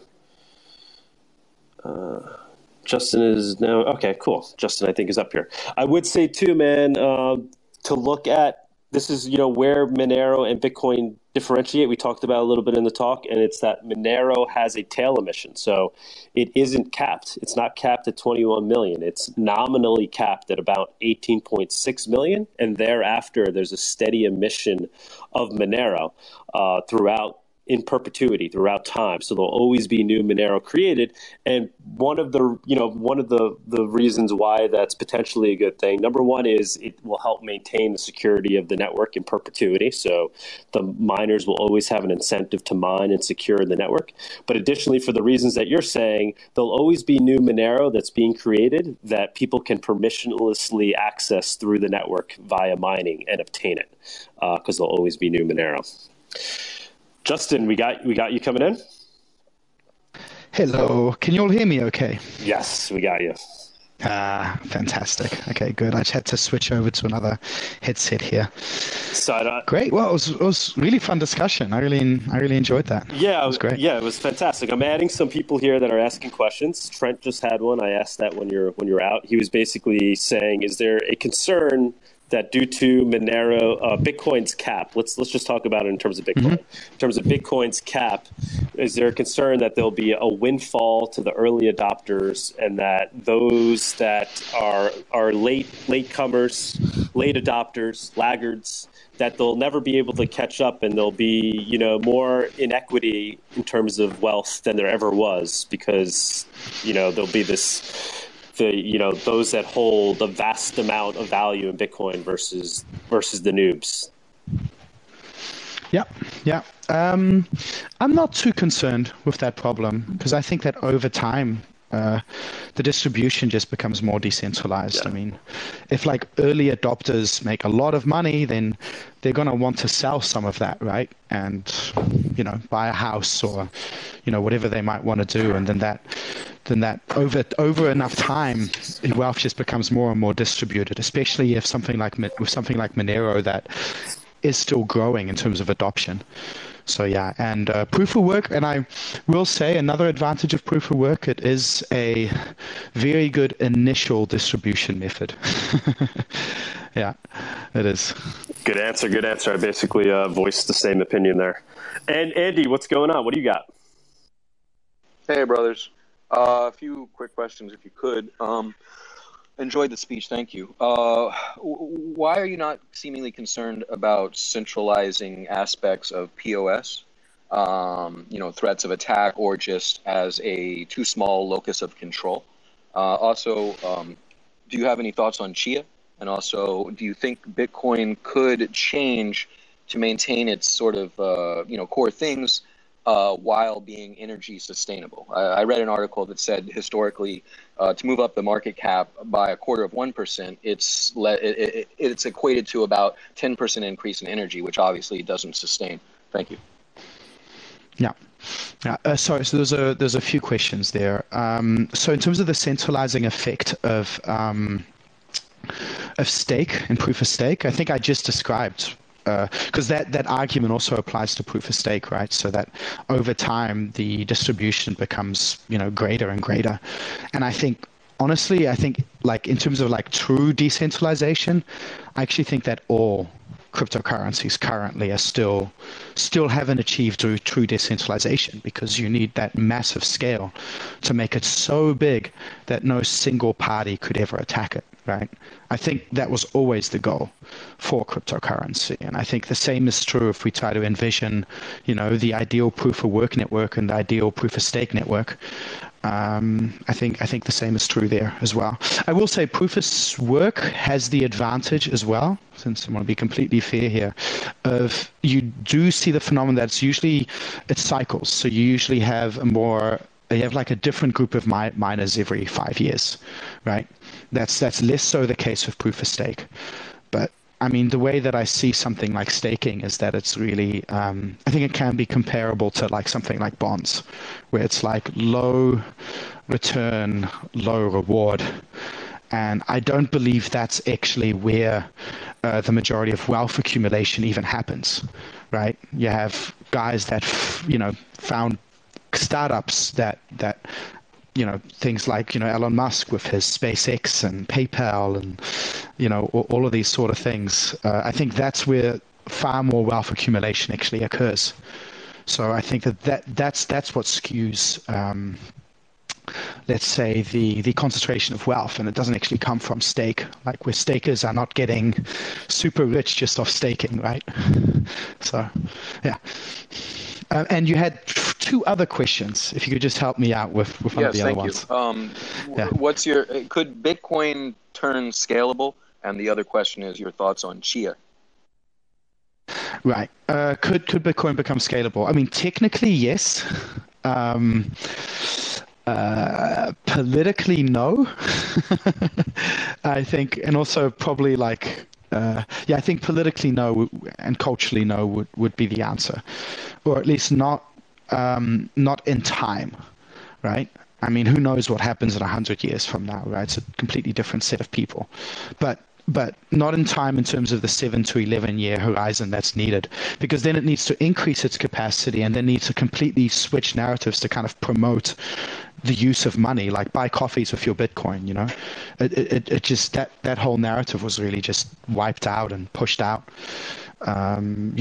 during that period of the block size debates. So it's not just that it needs to increase the block size limit, right, in order to scale. It also then needs to attract the adoption. The adoption, it's, pushed away for these years, I still vividly remember when Steam accepted Bitcoin and then they stopped, citing, unreliability and high fees. That's the type of thing we'd have to work back. So I just don't see it doing all of that within the 7 to 11 year timeline. So, well, suppose it could be a reserve currency and not a transactional thing. And also your thoughts on Shia, please. Right. Well, I mean, the problem with that is again, this is security model, right? Like, it needs to generate a high number of fees, and I just don't see the fees, sustaining above $60 per transaction, which is roundabout what it would need to be secure. And then it's not consistent, right? Even if it drops down for a little bit. Chia, I feel like I should not say anything about Chia without having done thorough research. So, yeah. Sorry, can you remind me? Chia, it uses hard drive space, Correct. right? Am I correct there? Or, yeah, that's right. Yeah, I would view it being very similar to proof of work in that regard. Yeah, it's considered a Nakamoto protocol. It seems pretty similar with a different engine. So do you have any thoughts on that as a sustainable alternative for sort of some of the ideals of POW and BTC? Right. I believe it is less wasteful than proof of work, but it's still more wasteful than proof of stake. So I guess it's somewhere in the middle for me. Yeah. Good stuff. Aeon, what's going on, man? What do you got? Hey, how's it going? Good talk as usual. Thank you, brother. Yeah, you got any comments? Any questions for Justin? Yeah, I noticed during the talk he was talking about Ethereum and how he didn't, he was talking about or Justin was talking about his kind of, favorite coin or the coin he would want. And he didn't like Ethereum because they started moving to layer 2, but he'd also want like ubiquitous scaling. And so I'm curious, what methodology are you kind of envisioning of scaling? Is it just like block size increase, or? Yeah, no, that's a great question. So I'm really an advocate of execution sharding right now. So we basically split a chain up into multiple pieces, which are then, but they're all validated from the same validator set and randomized. I'm of the belief that that's a system that can scale and have Turing-complete smart contracts while preserving decentralization. Yet to be fully proven. I think we have some really pretty decent implementations out in the wild now. But it's certainly in the realm of being, more experimental blockchain technology, if you will. Yeah, so that's really what I'm advocating for now. Moving towards sharding, and they kind of abandoned it, but I don't know why. Yep. So. That's right. Well, because and I've had really extensive discussions with Ethereum core devs about this as well, and they just don't believe it's possible. They just don't believe it's possible to kind of achieve that, so to speak, and to like engineer their way around these problems. And I disagree. And I think that certain blockchains like Elrond, like Near, like Ton are proving them wrong. And they still maintain that it's impossible, which I think is really silly myself. But yeah, that's the situation we're in. It was originally part of Ethereum's roadmap, and it very quietly pivoted, and there wasn't that much discussion on the subject, actually, which goes back to my critique around the governance of Ethereum as well. And then a follow-up, I'm curious, are you familiar with Eric Voskuil's work in crypto economics? I'm not sure. I'm not sure if I am. I can't say. You might be interested in that because it brings up a lot of the just threat models in regards to proof of work and proof of stake. And his conclusion is that proof of stake, once in the scenario where there's a 51% staker, there's no way to unseat that censor. If they're trying to censor the chain, trying to censor certain transactions. And in proof of work, there is an ability to unseat that censor by adding more energy, because the consensus exists outside of the chain, where proof of stake exists internally to the chain. And once someone has majority stake, there's no way to unseat that person. I actually think it's actually more the other way around in the way I see it. That's because, say, if you attack Bitcoin, I know Monero is a little bit different, but I'm used to using Bitcoin in the example. I'll try to see where Monero is different. But if you were to attack Bitcoin, right, and say you have a very large majority of hashing power, like let's say 80%, for example, stake. I don't think anyone would ever attack a blockchain with an actual 51%. That's not a very reliable way to attack a blockchain. But let's say an attacker has 50%, 80%. Then you attack Bitcoin, and then the only thing Bitcoin can do at that point is, like you say, wait it out. But I mean, that would take, potentially it could take months to have such a build-up, and a massive expense, and driving mining profitability lower and lower in the process as well. So I don't think that that's very feasible. But the reason why I see it... Not to wait it out, just that more energy could be added to the network to overcome the attacker. Whereas a proof of stake, you can't add. There's nothing external to the chain to overcome that. Okay. Yeah, no, that's a fair point. And that's the difference between proof of stake operates on an internal mechanism into the chain, whereas proof of work operates as an external mechanism. But then you are relying on a very large mass of altruistic miners, right?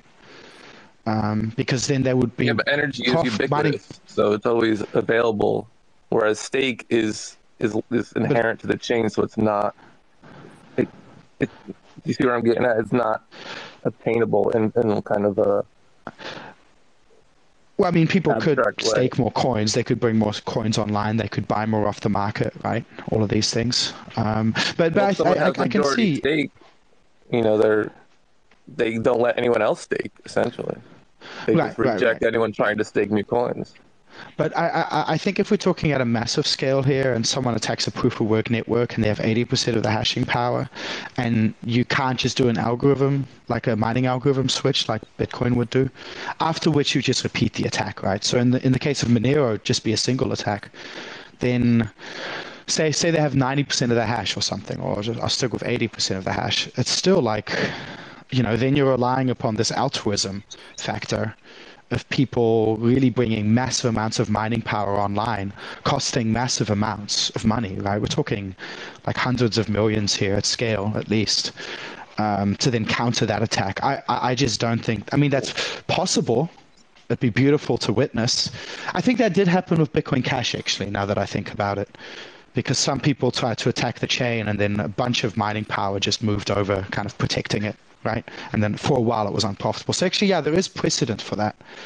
I just wouldn't consider it to be something to put something to put up on stone as like this is a certainty. There's like a lot of variability there in terms of what could happen, and I don't like having to rely on altruism in these situations. But this is the proof of work case, right? If I discuss proof of stake actually has a solid solution to this, right? In the case where the majority of stake is malicious and attacking the chain, right? You can slash that stake. That's something that's not possible with proof of work systems. So in proof of stake, you can actually destroy the stake, right? Meaning that the actual, and if you want to try to repeat that attack, you can just repeat that counter infinitely, basically. Making it so that you can't really attack the system in that context. Like there's edge cases, right? But I can't, the cost to attack becomes infinite at that point because it becomes circular, right? But the ability to slash requires some sort of execution on the chain, and if there's majority stakers, they're just not going to execute that slash against themselves. No, this would be a minority fork in that case, basically slashing the balances of the attackers. This is very dramatic. This is like nuclear option, right? Yeah. This is similar to Bitcoin switching its algorithm, right? Yeah. Yeah. But back to the proof of work thing. Yeah, go ahead. There is no Voskal doesn't say it's a certainty in any sense, but the economic rationalization is that fees will cause incentive for alternative hash rate to come online and overtake the malicious actor. So it wouldn't be based on altruism. The theory is that it would be based on fee pressure, which goes back to the argument of because security because model. of the built up transaction like in the in the mempool. Yeah, okay. Because a lot of people there's want to no move certainty. There's no certainty to it. Even he says it might work, might not. No, and I like if we saw something like this happen at scale, like we're all in new territory here, right? Be watching very closely, trying to learn. I think we'd like to read because it has a lot of information just in general about threat models and security. Sure. What you say his name was again? Eric Voskuil, and the book is Eric Crypto Voskuil. Economics. All right, cool. I'll check it out.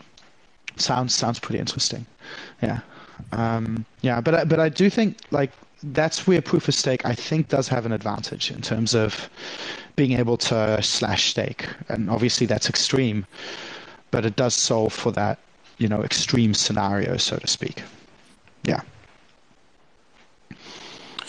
Yeah, we interviewed Eric a few weeks ago. Aeon, be curious to hear your take on Justin's criticism of Bitcoin's and Monero's governance model. I don't know, governance is tricky overall. I know Decred had like a pretty substantial governance model with the proof of work, proof of stake hybrid. And I mean, there was a point where they thought miners were, just dumping the price. And so they all voted to just give miners less of the subsidy.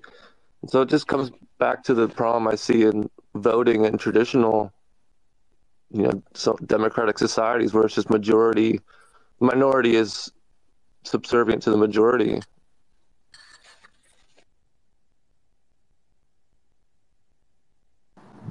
Justin, you have a response to that? Sure. I was the end of it just broke off a bit. No, but I will say stake is very different to how, say, democracies function. Democracies function with like one person, one vote. Proof of stake based cryptocurrencies function with one person, one vote. So I think in that regard, actually, it's closer to how companies function or how decisions are made in companies, because it's the equity that comes with voting shares, which allows that's how the governance process works. And I think that's also how cryptocurrencies, at least proof of stake based cryptocurrencies, should work as well. And, I would say it's even worse because you have a consolidation of stake by the parties that have the most stake. So right, and I will agree with you halfway, and that's it, that I think that, and here's the irony of it all, right? Like I know what good governance should look like, at least according to how I view it, but then even if you implement it at current scale, it's not functional. Like none of this stuff is going to work at the current scale we're at with most cryptocurrencies, or maybe even all of them. Right, is that it's just a farce, right? If you set up like a cryptocurrency and then you're either controlling it through development, or you're controlling it through the majority of stake, or you have media influence, and like these things are not decentralized, like truly. Bitcoin isn't truly decentralized. Ethereum isn't truly decentralized. And I'm sorry, Monero isn't either. These things only become truly decentralized at a much bigger scale. And before that, we can't fully rely upon these systems of governance, which is why it's good Monero has such a robust culture and social contract and all of these things around it. That's somewhat the dilemma, right? As you transition between different stages. So, you implement on-chain governance now, you're still relying upon the good graces of the developers you trust and the personalities, you follow. It's also part of human nature, right? And then it's only once we're at like a massive global scale that these things become resilient, because a small cabal of stakeholders can't control it, or because a small group of developers can have a very wide range of what they're capable of without opposition, right, without resistance. So, yeah, I think that's what it comes down to. And I think there's countless examples of DAOs not functioning correctly, and I think that's just part of we're not at a sufficient scale where such a system can even really work. So it's a bit of a chicken before the egg problem as well, which can be frustrating. Yeah, I also kind of make a distinction between establishing consensus in terms of governance, just establishing consensus and maintaining consensus. And so in regards to Bitcoin maintaining consensus, it's very good at doing that. But in regards to establishing consensus, no chain can do that in really an objective way. And so one of the main goals I feel of decentralization and security is maintaining consensus in a way that doesn't require governance. Yeah, I think without governance, I think inevitably you just end up controlled. That's the irony of it, right? If you try to limit, like governance is like the mechanisms in place, they're meant to curtail the power of, it's to curtail excessive power, right? So like that's why like governance is there to help preserve decentralization in my view. And in the example of Bitcoin, I would disagree with you there. I think that they can establish consensus in Bitcoin. They they didn't increase the block size limit, and very recently they implemented full RBF, which is something that I think is extremely controversial. If you're not familiar with RBF, it allows for the double spending of unconfirmed transactions, and it used to be optional during the block size debates they introduced, and it was extremely controversial, and now they've just implemented as standard in their transactions. You should still turn it off. No, it's not. In that if you run the Bitcoin Core client, then it will all transactions it sends are RBF enabled. So they basically made it not optional. That was the change that happened a few months ago. Sorry? You can disable the flag to turn it off, but yeah, I mean, I suppose you could do that, but I still just it's in the config file, but I think it's actually a good thing because being able to do RBF allows you to boost fees on transactions that are potentially being censored by an attacker, and that's the only from really the perspective, right. From the perspective of a congested network and from wanting to be a store of value and not being a peer-to-peer electronic cash, I think it makes sense. But to me, it really goes against what Bitcoin was meant to do, which is solve the double spend problem. So standardizing double spends into the protocol, I think, for me, really goes against, But besides the point, what you think about RBF, it was put into the protocol, right? That was established, and I think you can at least see the controversy there. Yeah, I mean, the double spend is solved by having a transaction in a block, not by trusting your transaction to be propagated by nodes. I somewhat disagree. I think that if your network is not congested, then I think zero confirmation transactions are like sufficiently reliable for small transactions, which is very critical if you want to use it like cash. And back in the day, companies were built around this use case, right? Like BitPay was very prominent in terms of being like a payment processor in the middle, and they would take the tiny loss of a double spend, right?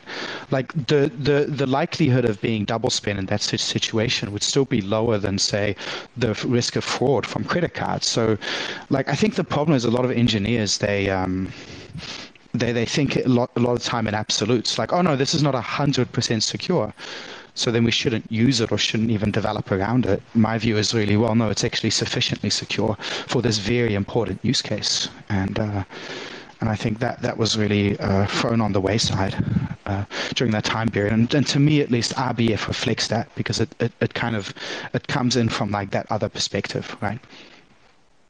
But yeah, you're making all fair points, but I think it also it depends upon what you think Bitcoin should be. Right, and I can totally respect if you think that it shouldn't be what it was meant to be, so to speak, and it's something else today, and that's what you want it to be, right? I can't argue against your opinion, right? But I feel like from the perspective of what Bitcoin was originally meant to be, that original social contract, I think it runs counter to that.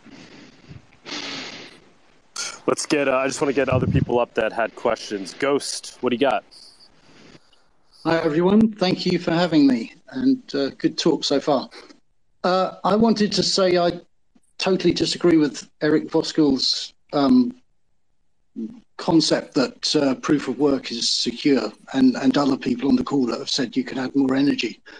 I'm absolutely certain that if a single entity did ever gain 80% control, that it's all over and it's not recoverable from, because the remaining entities can make no profit while that single entity has control.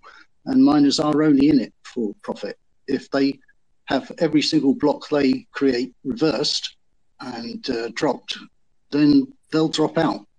And far from people adding energy voluntarily, they won't. The mining base will just drop out. It's all over at that point. And in the Bitcoin case of the nuclear option, no one's actually saying it's going to happen, but it's hypothetically possible that it could happen, not because someone sets up a lot of miners, but simply because 51% of hash rate is in the US now, the country that has already confiscated everyone's gold in 1933. And they could hypothetically, only hypothetically, they could commandeer all the servers and gain not 80%, but over 51% control. And they could choose to reverse blocks on a Tuesday and double spend on a Wednesday and do whatever they like with it. And frankly, it's all over. And all the Voyeur nodes that Bitcoin has to its credit, got thousands of, couldn't do a thing about it. But that isn't, as Justin well knows, the main problem with Bitcoin right now. It's that it's cutting its income to miners. And it has no mechanism to replace that income with fees. And unlike BCH and the sadly centralized BSV, it cannot possibly replace with fees without killing the Lightning use case for currency by making it too expensive for people to close channels. So I'm not really convinced Bitcoin has a long term. It'll have quite a long term, but inevitably it eventually gets to the point where it needs a tail emission like Monero, something around 0.8%, maybe the 0.75 that it gets to after the next halving. But if it goes below that, its security starts to drop the moment price doesn't double, and price cannot double indefinitely because we get to more than the GDP of the world pretty rapidly. It's just not a credible scenario to go beyond, as we know, 3 times the price of gold by 2044. It's just not feasible. And then a third point, Justin, if I just made one more point, the concept of centralization, that no currency can survive if it has a creeping tendency towards centralization. You're correct on saying none is really fully decentralized until we're on a vastly bigger scale. But starting from today, any currency that trends towards centralization, as Bitcoin is doing, with hash rate increasingly going to mega server farms, it will not survive long term. It will centralize. It trends towards centralization, and that's caused by fees. If it's in a validator's interest to work at scale with economies of scale, they will centralize.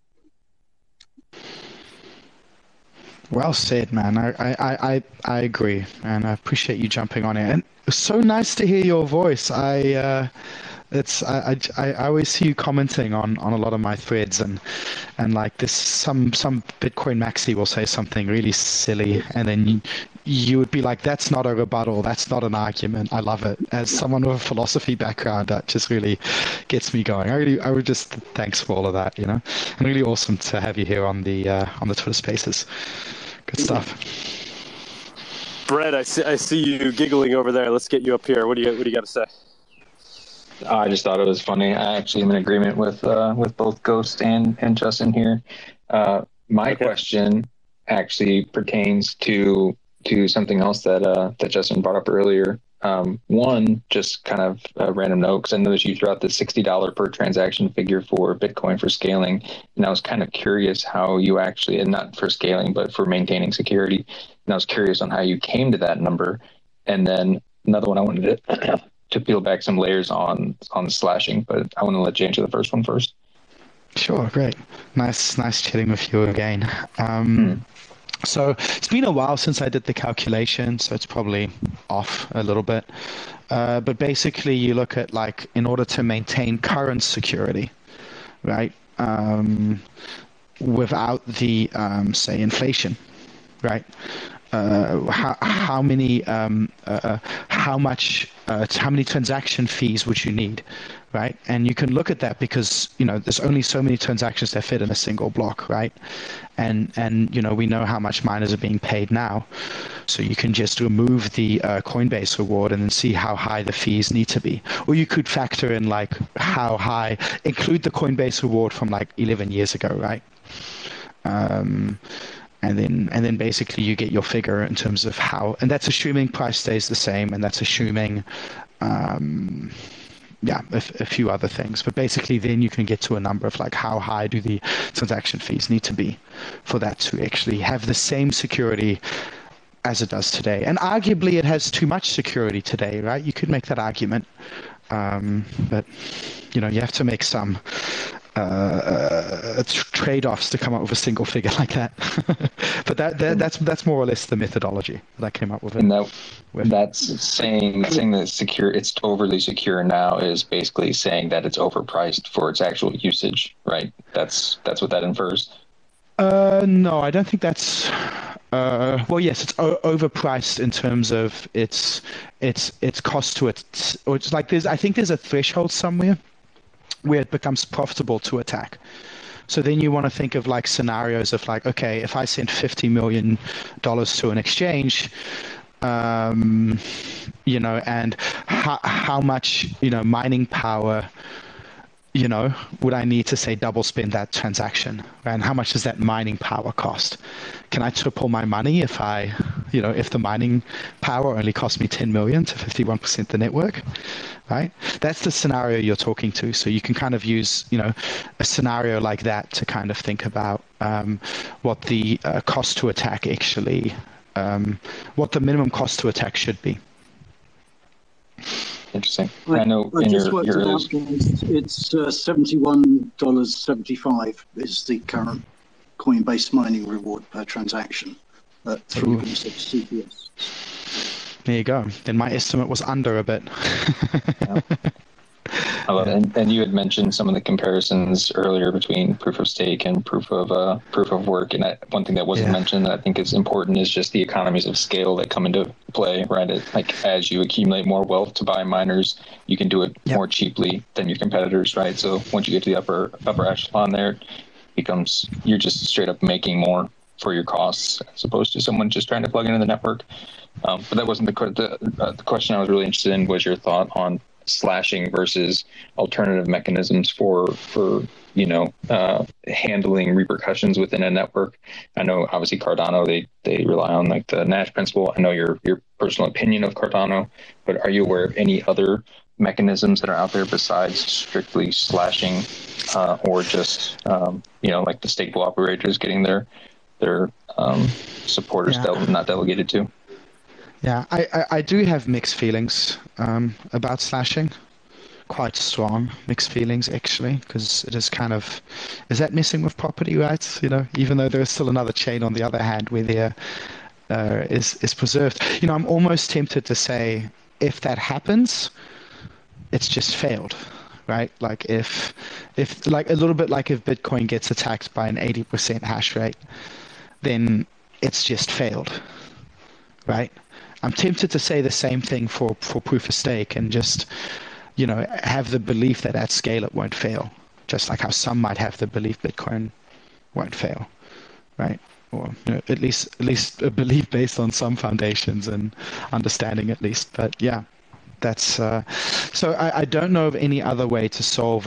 Is this the nothing at stake problem? Yes. No, not. Yeah, somewhat. It's somewhat the nothing at stake problem. I never thought the nothing at stake problem was really a problem, personally.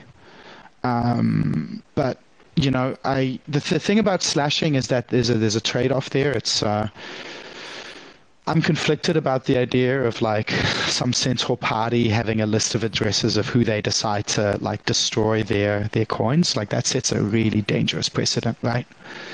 So we might be better off just not having that at all.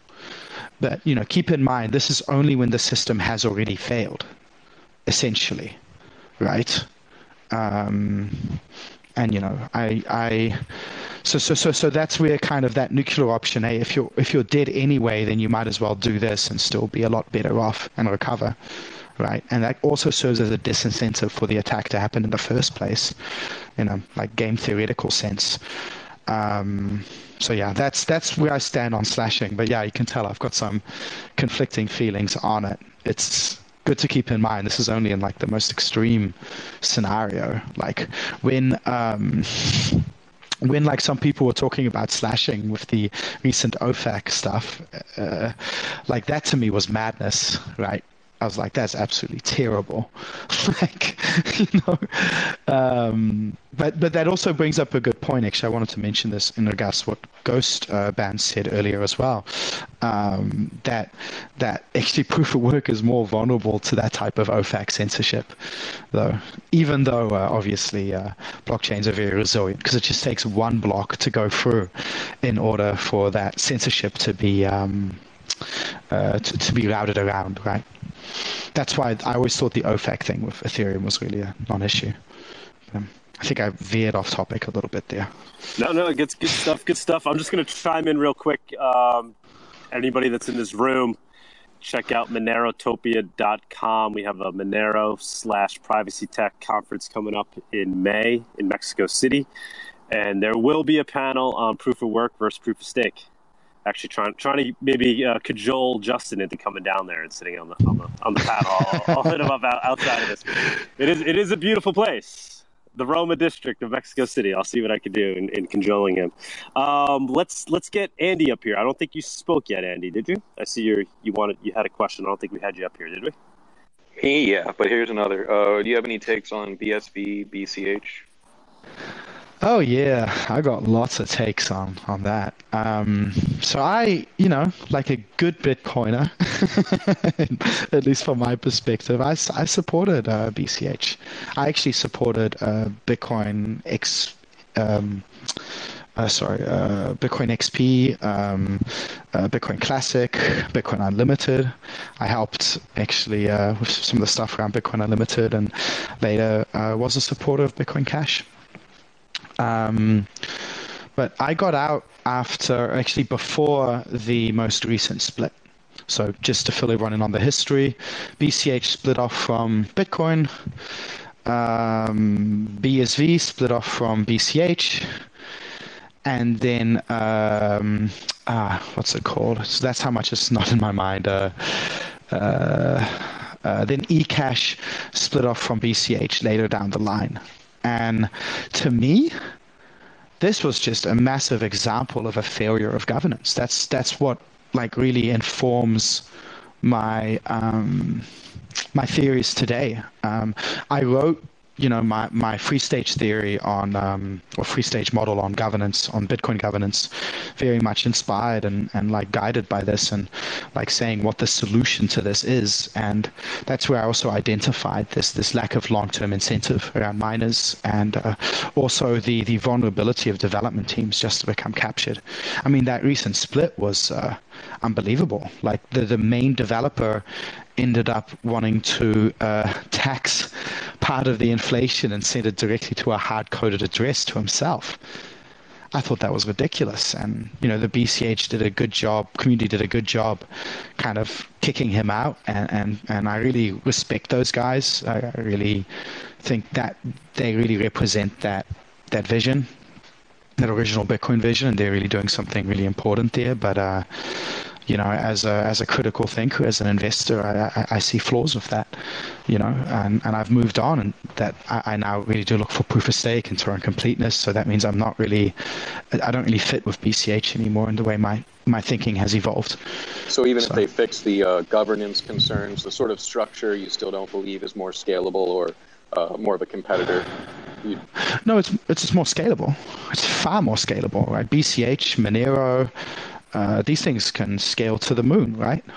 No problem. But as I said earlier, I just think Turing complete smart contracts should also be included in the layer one. And in order to do that, you need to do even more advanced scaling techniques, right?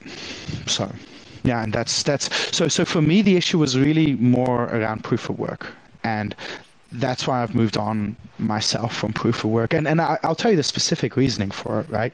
In my free stage theory on governance, at least, I believe the miners needed to so the way I see it is there's 3 stages of decision making in Nakamoto consensus, right? You have, at least in the way I view it should be, right? You have the development team, so the client implementation, that's stage 1. And you need multiple client implementations. Otherwise, it's just a one-party system. You have a vote and you have one choice on the ballot, right? I can't accept that, so to speak. So you have multiple client implementation. BCH has that, right? And then the miners, the validators, right? They choose between the different options, right? And then they would have this emergence on the best option, right? And then if that ends up being a bad option or ends up being a controversial decision one way or another, not even to their own fault, then there's a split, right? And then the split is like the 3rd stage. That's the market.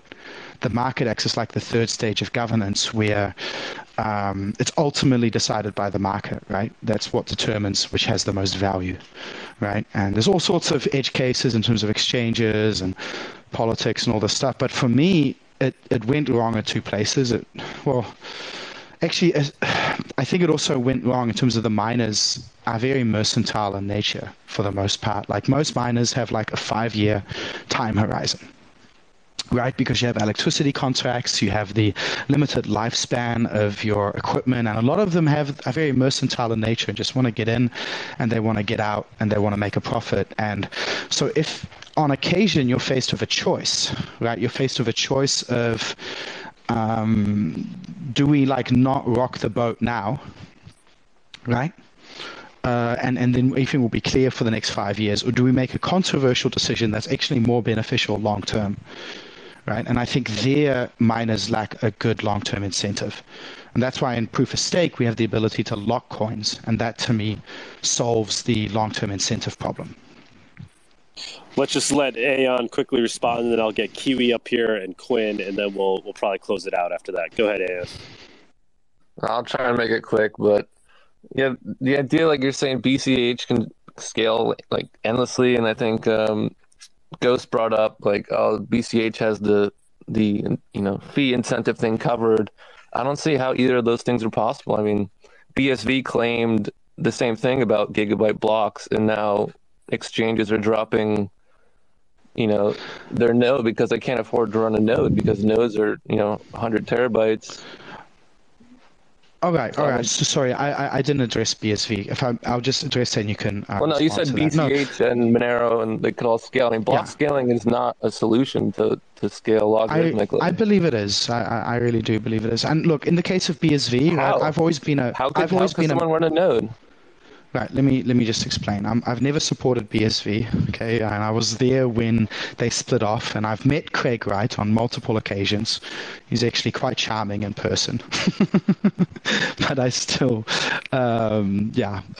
anyway, my point is that I've always been a moderate when it comes to this debate. So I disagreed with Bitcoin and its 1 megabyte block size limit, and I thought that's just ridiculous. And I also disagree with BSV with its unbound block sizes or gigabyte blocks. I also think that's ridiculous because there are limits, right, in the universe, and you have a fee market that can regulate that without a block size limit being hit, right? So if we really ask the question, what is sustainable, right? Bitcoin Cash can scale today up to 32 megabytes. Oh, it's 64 now. That's like twice the capacity of PayPal, right? And you're not going to get all of that demand you're not going to get all of that usage instantly. It's gradually over time. So what you need to do is you just need to be able to keep your capacity above demand. That doesn't mean we have gigabyte blocks today, right? And if we do hit a limit, that's unfortunate, and then the fee market kicks in, like a real technical limit, right? But we're talking about, what a 10-year-old laptop running optimized Bitcoin code can basically support the Visa network today. I don't think that that's too big. And I'm not against a bit of pruning and having separate archival nodes either in the grand scheme of things. And I agree with the BSV guys on another thing as well. I don't think that individuals running nodes are as important in the system as a lot of people make it out to be. I think what matters more is the distribution of mining power, and it's actually the nodes, the pool nodes, that that things need to be optimized for from a scaling perspective. Yeah. Sorry, I'll give you a chance to respond. That was let's let Aon quickly respond, and then Kiwi and Quinn. Yeah, I mean, you said you can't predict demand, and yeah, you can't predict demand. That's kind of a problem where demand can kick up, and then what do? You just keep increasing the blocks, or do you let the fees rise? No, I mean, that's the thing. What's your opinion up to technical limits, right? So it's like you let the demand fill up the blocks up to when you reach technical limits. I'm just saying the technical limits are actually really high right now. We can afford a lot of capacities on these blockchains. Do you consider block propagation attacks in that? Yeah, absolutely. Block propagation is actually really critical in that. Yeah, you make it sound like it's like no big deal, but there's a lot of nuance that I don't think people realize. Block propagation is one. So. Right, but the pools are like communicating directly with each other, like through secondary networks in most cases, right? And they're running compression over those blocks, and they're having lightning fast communication. Not right? that I'm aware of. I know there was attempts on Bitcoin to have these secondary networks, but they just turned into another consensus layer that actually. That's currently the case in Bitcoin. I'm sure of that. I don't remember the name of it off the top of my head. It's Matt Corallo. His secondary networks on top. That's the defunct project. There's no one running it. The miners are still using it, right? No, they're using a different network. Maintained. Okay. Guess I'm not in the loop, but I'm sure they must be using a different network, or for a time they were. I know that for a fact, right? So that's how you would, that helps block propagation along a lot already, right? I mean, it just becomes another consensus layer, because if you're compressing blocks, they need to be decompressed, and they need to be propagated in some fashion that's different than the Bitcoin network's propagation. So. Right, but even using the Bitcoin's network propagation, and you can easily scale to really large blocks. Like 64 megabytes is a massive amount of capacity, right? I'm not saying we can do gigabyte blocks, right? I agree with you. That's not sensible. But 64 megabytes is like enough to solve the security dilemma, right? It becomes sustainable based on economic activity and the amount of lives you change. I mean, so that many people actually using cryptocurrency as money, that's what we should want. And if that creates a kind of bottleneck that you can't run it on your Raspberry Pi and you need a 10-year-old laptop instead, I think that's fine. I don't think that's really a problem. That the adoption will come just because there's big blocks. I mean, that's the route BCH is going, and adoption, it's not getting more usage. It's less usage. Right, because it's not winning. Because I think a lot of people thought that the market would route around Bitcoin towards Bitcoin Cash, right? People thought that. And I think what actually happened is the market routed around Bitcoin towards things like Ethereum, right? And Monero to a certain extent, and others, right? But I think that's what actually happened. Let's I won't take up all your time. Sorry. Yeah, good. Great talking with thank you. Justin. That was super interesting. I really enjoyed that discussion. Thanks a lot, man. Thank you, Aon. Thanks for doing that. Kiwi, let's get you up here, and then Quinn. Hey guys. Pretty awesome discussion. It always cracks me up. Well, you said before you like the philosophical side of how things move, and I think what I find absolutely fascinating about the space is the fact that Bitcoin was built to be a massive step forward, a beta towards a system that will work, and to set up something that people could work from for the future. And there is so much resistance to any change or building forward for a lot of people who are involved in those systems, which is why. I mean, that just frustrates the hell out of me that it was literally built to give us a way forward, to show us how things could be done. And there's so many people, you can't change this, you can't change that. And what you guys are discussing now and saying, well, some of these things need to be changed and improved and bettered. Thank God. It's nice to hear people talking about it and getting forward on that. So philosophical view. Yeah, I love what you guys are talking about here. I did hear you say before you weren't too keen on the Cardano thing. I think Red said you were you had a bit of a poor viewpoint on that by the sound of it. May I ask why in a brief overview? Sure, very brief, and it's been a while. I promised the Cardano community to wait for their next update before I did my next critique. I'm still waiting for that one, but so my old critiques were based on a lot of the stuff around the UTXO model. I just felt like I just don't feel like the UTXO model is a major advantage over a account-based model. I think from a user experience, it's more confusing, and also really it creates a bunch of problems in terms of composability and interoperability. So yeah, which might be solved, or are partially already solved as far as I understand. My other issue was just in terms of pacing. Yeah, my other critique is really in terms of... Yeah. And my other issue with Cardano was really like, look, Cardano, does it predate Ethereum in terms of launch? It's very old. It's been around for a long time. And I understand. Yeah, that's right. That's when Ethereum launched, right? So it's been around for just as long as Ethereum. I mean, I don't think it's been in development for as long, to be fair, but I just think the pace of innovation, the pace of change is very slow, and it's part of what I understand that the Cardano community really sees this as like academic-paced innovation. That therefore, their work is more rigorous, and it goes through this peer review process and all of these things, right? But I just feel like as an investor and as like a critical thinker and as wanting cryptocurrencies to be competitive in this market, I just feel like Cardano development is really slow if you look at like what features does it have and what features does it not have. And over time, that's been May I correct the thinking line there quickly? Please. Sure. Yes, you are right. The initial development term and getting things up and running was very, very slow. However, what people missed about the way Cardano was building, they aren't building one feature at a time. They are parallel building several features simultaneously. So yes, the rollout times are separate. So, they have that 6 month to year gapping on getting these features out. However, most of the features that we're seeing rolled out have been in progress being built simultaneously beside the systems that were already being built. So the stepping up of the build out time is actually starting to increase like quite dramatically now that these systems are coming to fruition. Yeah, and I hope that's true, because from what I understand so far about Cardano's design, I mentioned before all my checkboxes in terms of what I'm looking for.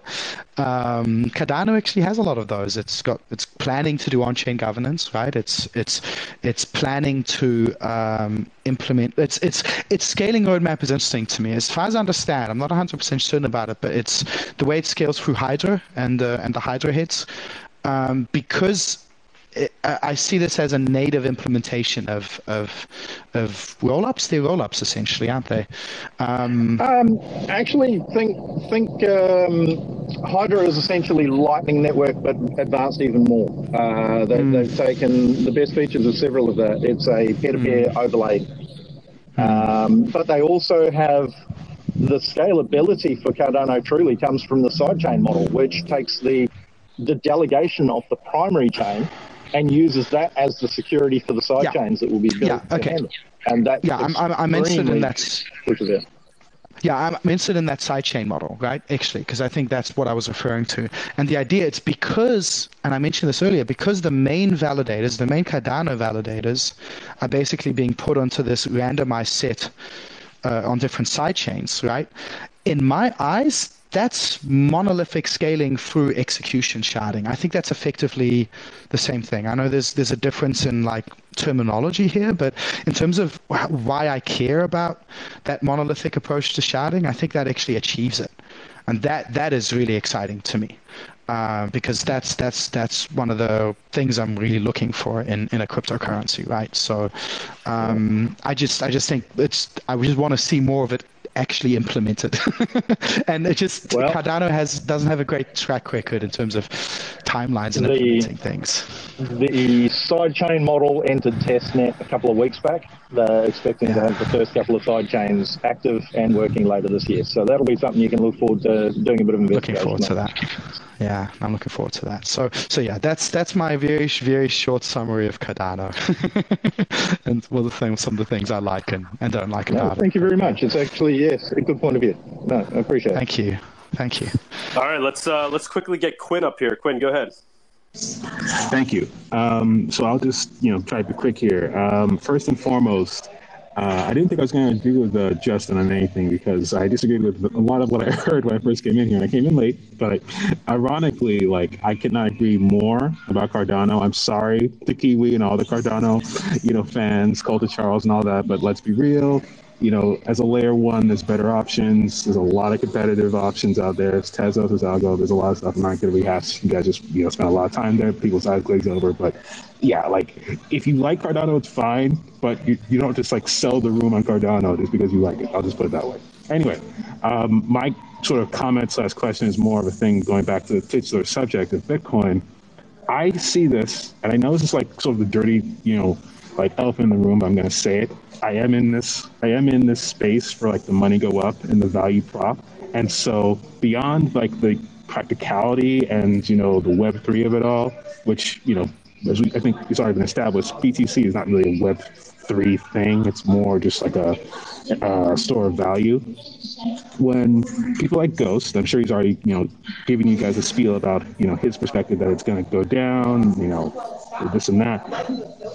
I don't know that really matches up with reality because essentially we have a deflationary asset. I use the Rembrandt analogy, the analogy of artwork. I know that has comparisons to NFTs and the art use cases. I'm not trying to stir up that whole thing, but basically, if a deflationary asset that eventually is going to stop being presented, stop being discovered, stop being produced, just exists and already has a set amount of value and a floor.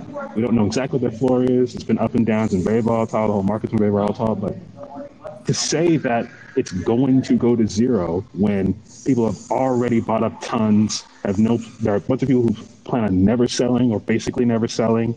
I just don't know that makes sense. I understand that there are going to be a lot of periods of volatility. It could go even further down than it already is right now. Certainly it's on rebound, all markets on rebound. But to say that it's going to go to zero, because that's really what we're talking about, in part when we say it's going to fail. Other things are, implicit in that, accusation or polemic, but basically it's going to lose all its value. I just don't know what that matches up when it's a deflationary asset that a lot of people are going to hold forever. And eventually we're not going to see anymore. And that's basically my comment. I appreciate that. I appreciate that. Well, first of all, I'm pretty sure I've never said that BTC will go to zero. I believe it will lose its dominance because I just don't see it as being competitive, right? And in terms of it being a deflationary asset, I would put that into question based on what I said earlier in the podcast as well, that its security model is not sustainable. So the only way that it remains secure is actually if it becomes inflationary. And I think when that happens, I just can't see it competing against cryptocurrencies that are truly deflationary and are truly secure and that are, have privacy features like Monero, I just don't see how that can, how can the worst cryptocurrency stay at number one forever? That doesn't make any sense to me. Something that is inflationary, something with limited capacity. I'm going to disagree with worst, but I appreciate it. Maybe the simplest would be a better way of putting it, but fair enough. I feel you. Yeah. No, I've noticed people get triggered when I say the worst. I think I mean worst by in terms of its design. Least nuanced, least complicated, simplest. You can just say it's the simplest. That is a true statement. Yeah. It's the simplest crypto out there, for sure. Yeah, but that could be seen as a compliment, right? Depending on your perspective. But I you can't. I do agree though. No, I can't. You can't give it up. No, but I agree with you. If I separately, I can agree with you that Bitcoin is the simplest design, and I think the simplest design didn't work. So now we have to add more complexity to it, and now that might not work, and that fails, and then we have to add more complexity to design, and this is how we might have to iterate. And this might take a few decades. Yeah. Fair enough. Thank you for taking my question and comment. It was a pleasure. It was a great question. Thank you. All right. I think that's a good place to wrap it up. Justin's been very generous with his time doing the interview and then sticking around for a long Q&A. Greatly appreciate it, man. Love your demeanor, man. You're very chill. You're very cool. Matter of fact, you don't get emotional, which is something a lot of people lack in this space. So appreciate that. Thank you. I really appreciate that, and thanks for inviting me. This was great. Yeah, man, it was great having you, and hopefully maybe we'll be chatting again soon sometime. And I'm honest about trying to cajole you into coming down to Mexico. I'll DM you and see what I can do. All right, thanks, man. Thank you, everybody, for listening in. We do these Monero talks once a week, and just keep a lookout. You can follow Monero at Monero Talk, and you'll be notified when the next one will be. We record them live. We let people ask questions at the end, and then we post the interviews afterwards. Thank you, guys. Cheers. Everybody have a good day. Bye, everyone. Thank you, Justin. Hi, Monero Land. Thank you for joining us on this week's episode. We release new episodes every week. You can find and subscribe to our show on YouTube, Odyssey, iTunes, Spotify, Stitcher, or wherever you listen to podcasts. Go to MoneroTalk.live for a full list of places where you can watch and listen. If you want to interact with us, guests, or other podcast listeners, you can follow us on Twitter. Monero Talk is also made possible from contributions by viewers and listeners like you, and supporting us is easier than ever by typing in MoneroTalk.crypto in your Monero.com or Cake Wallet send address field to send us a tip. Once again, thank you so much for listening, and we look forward to being back next week.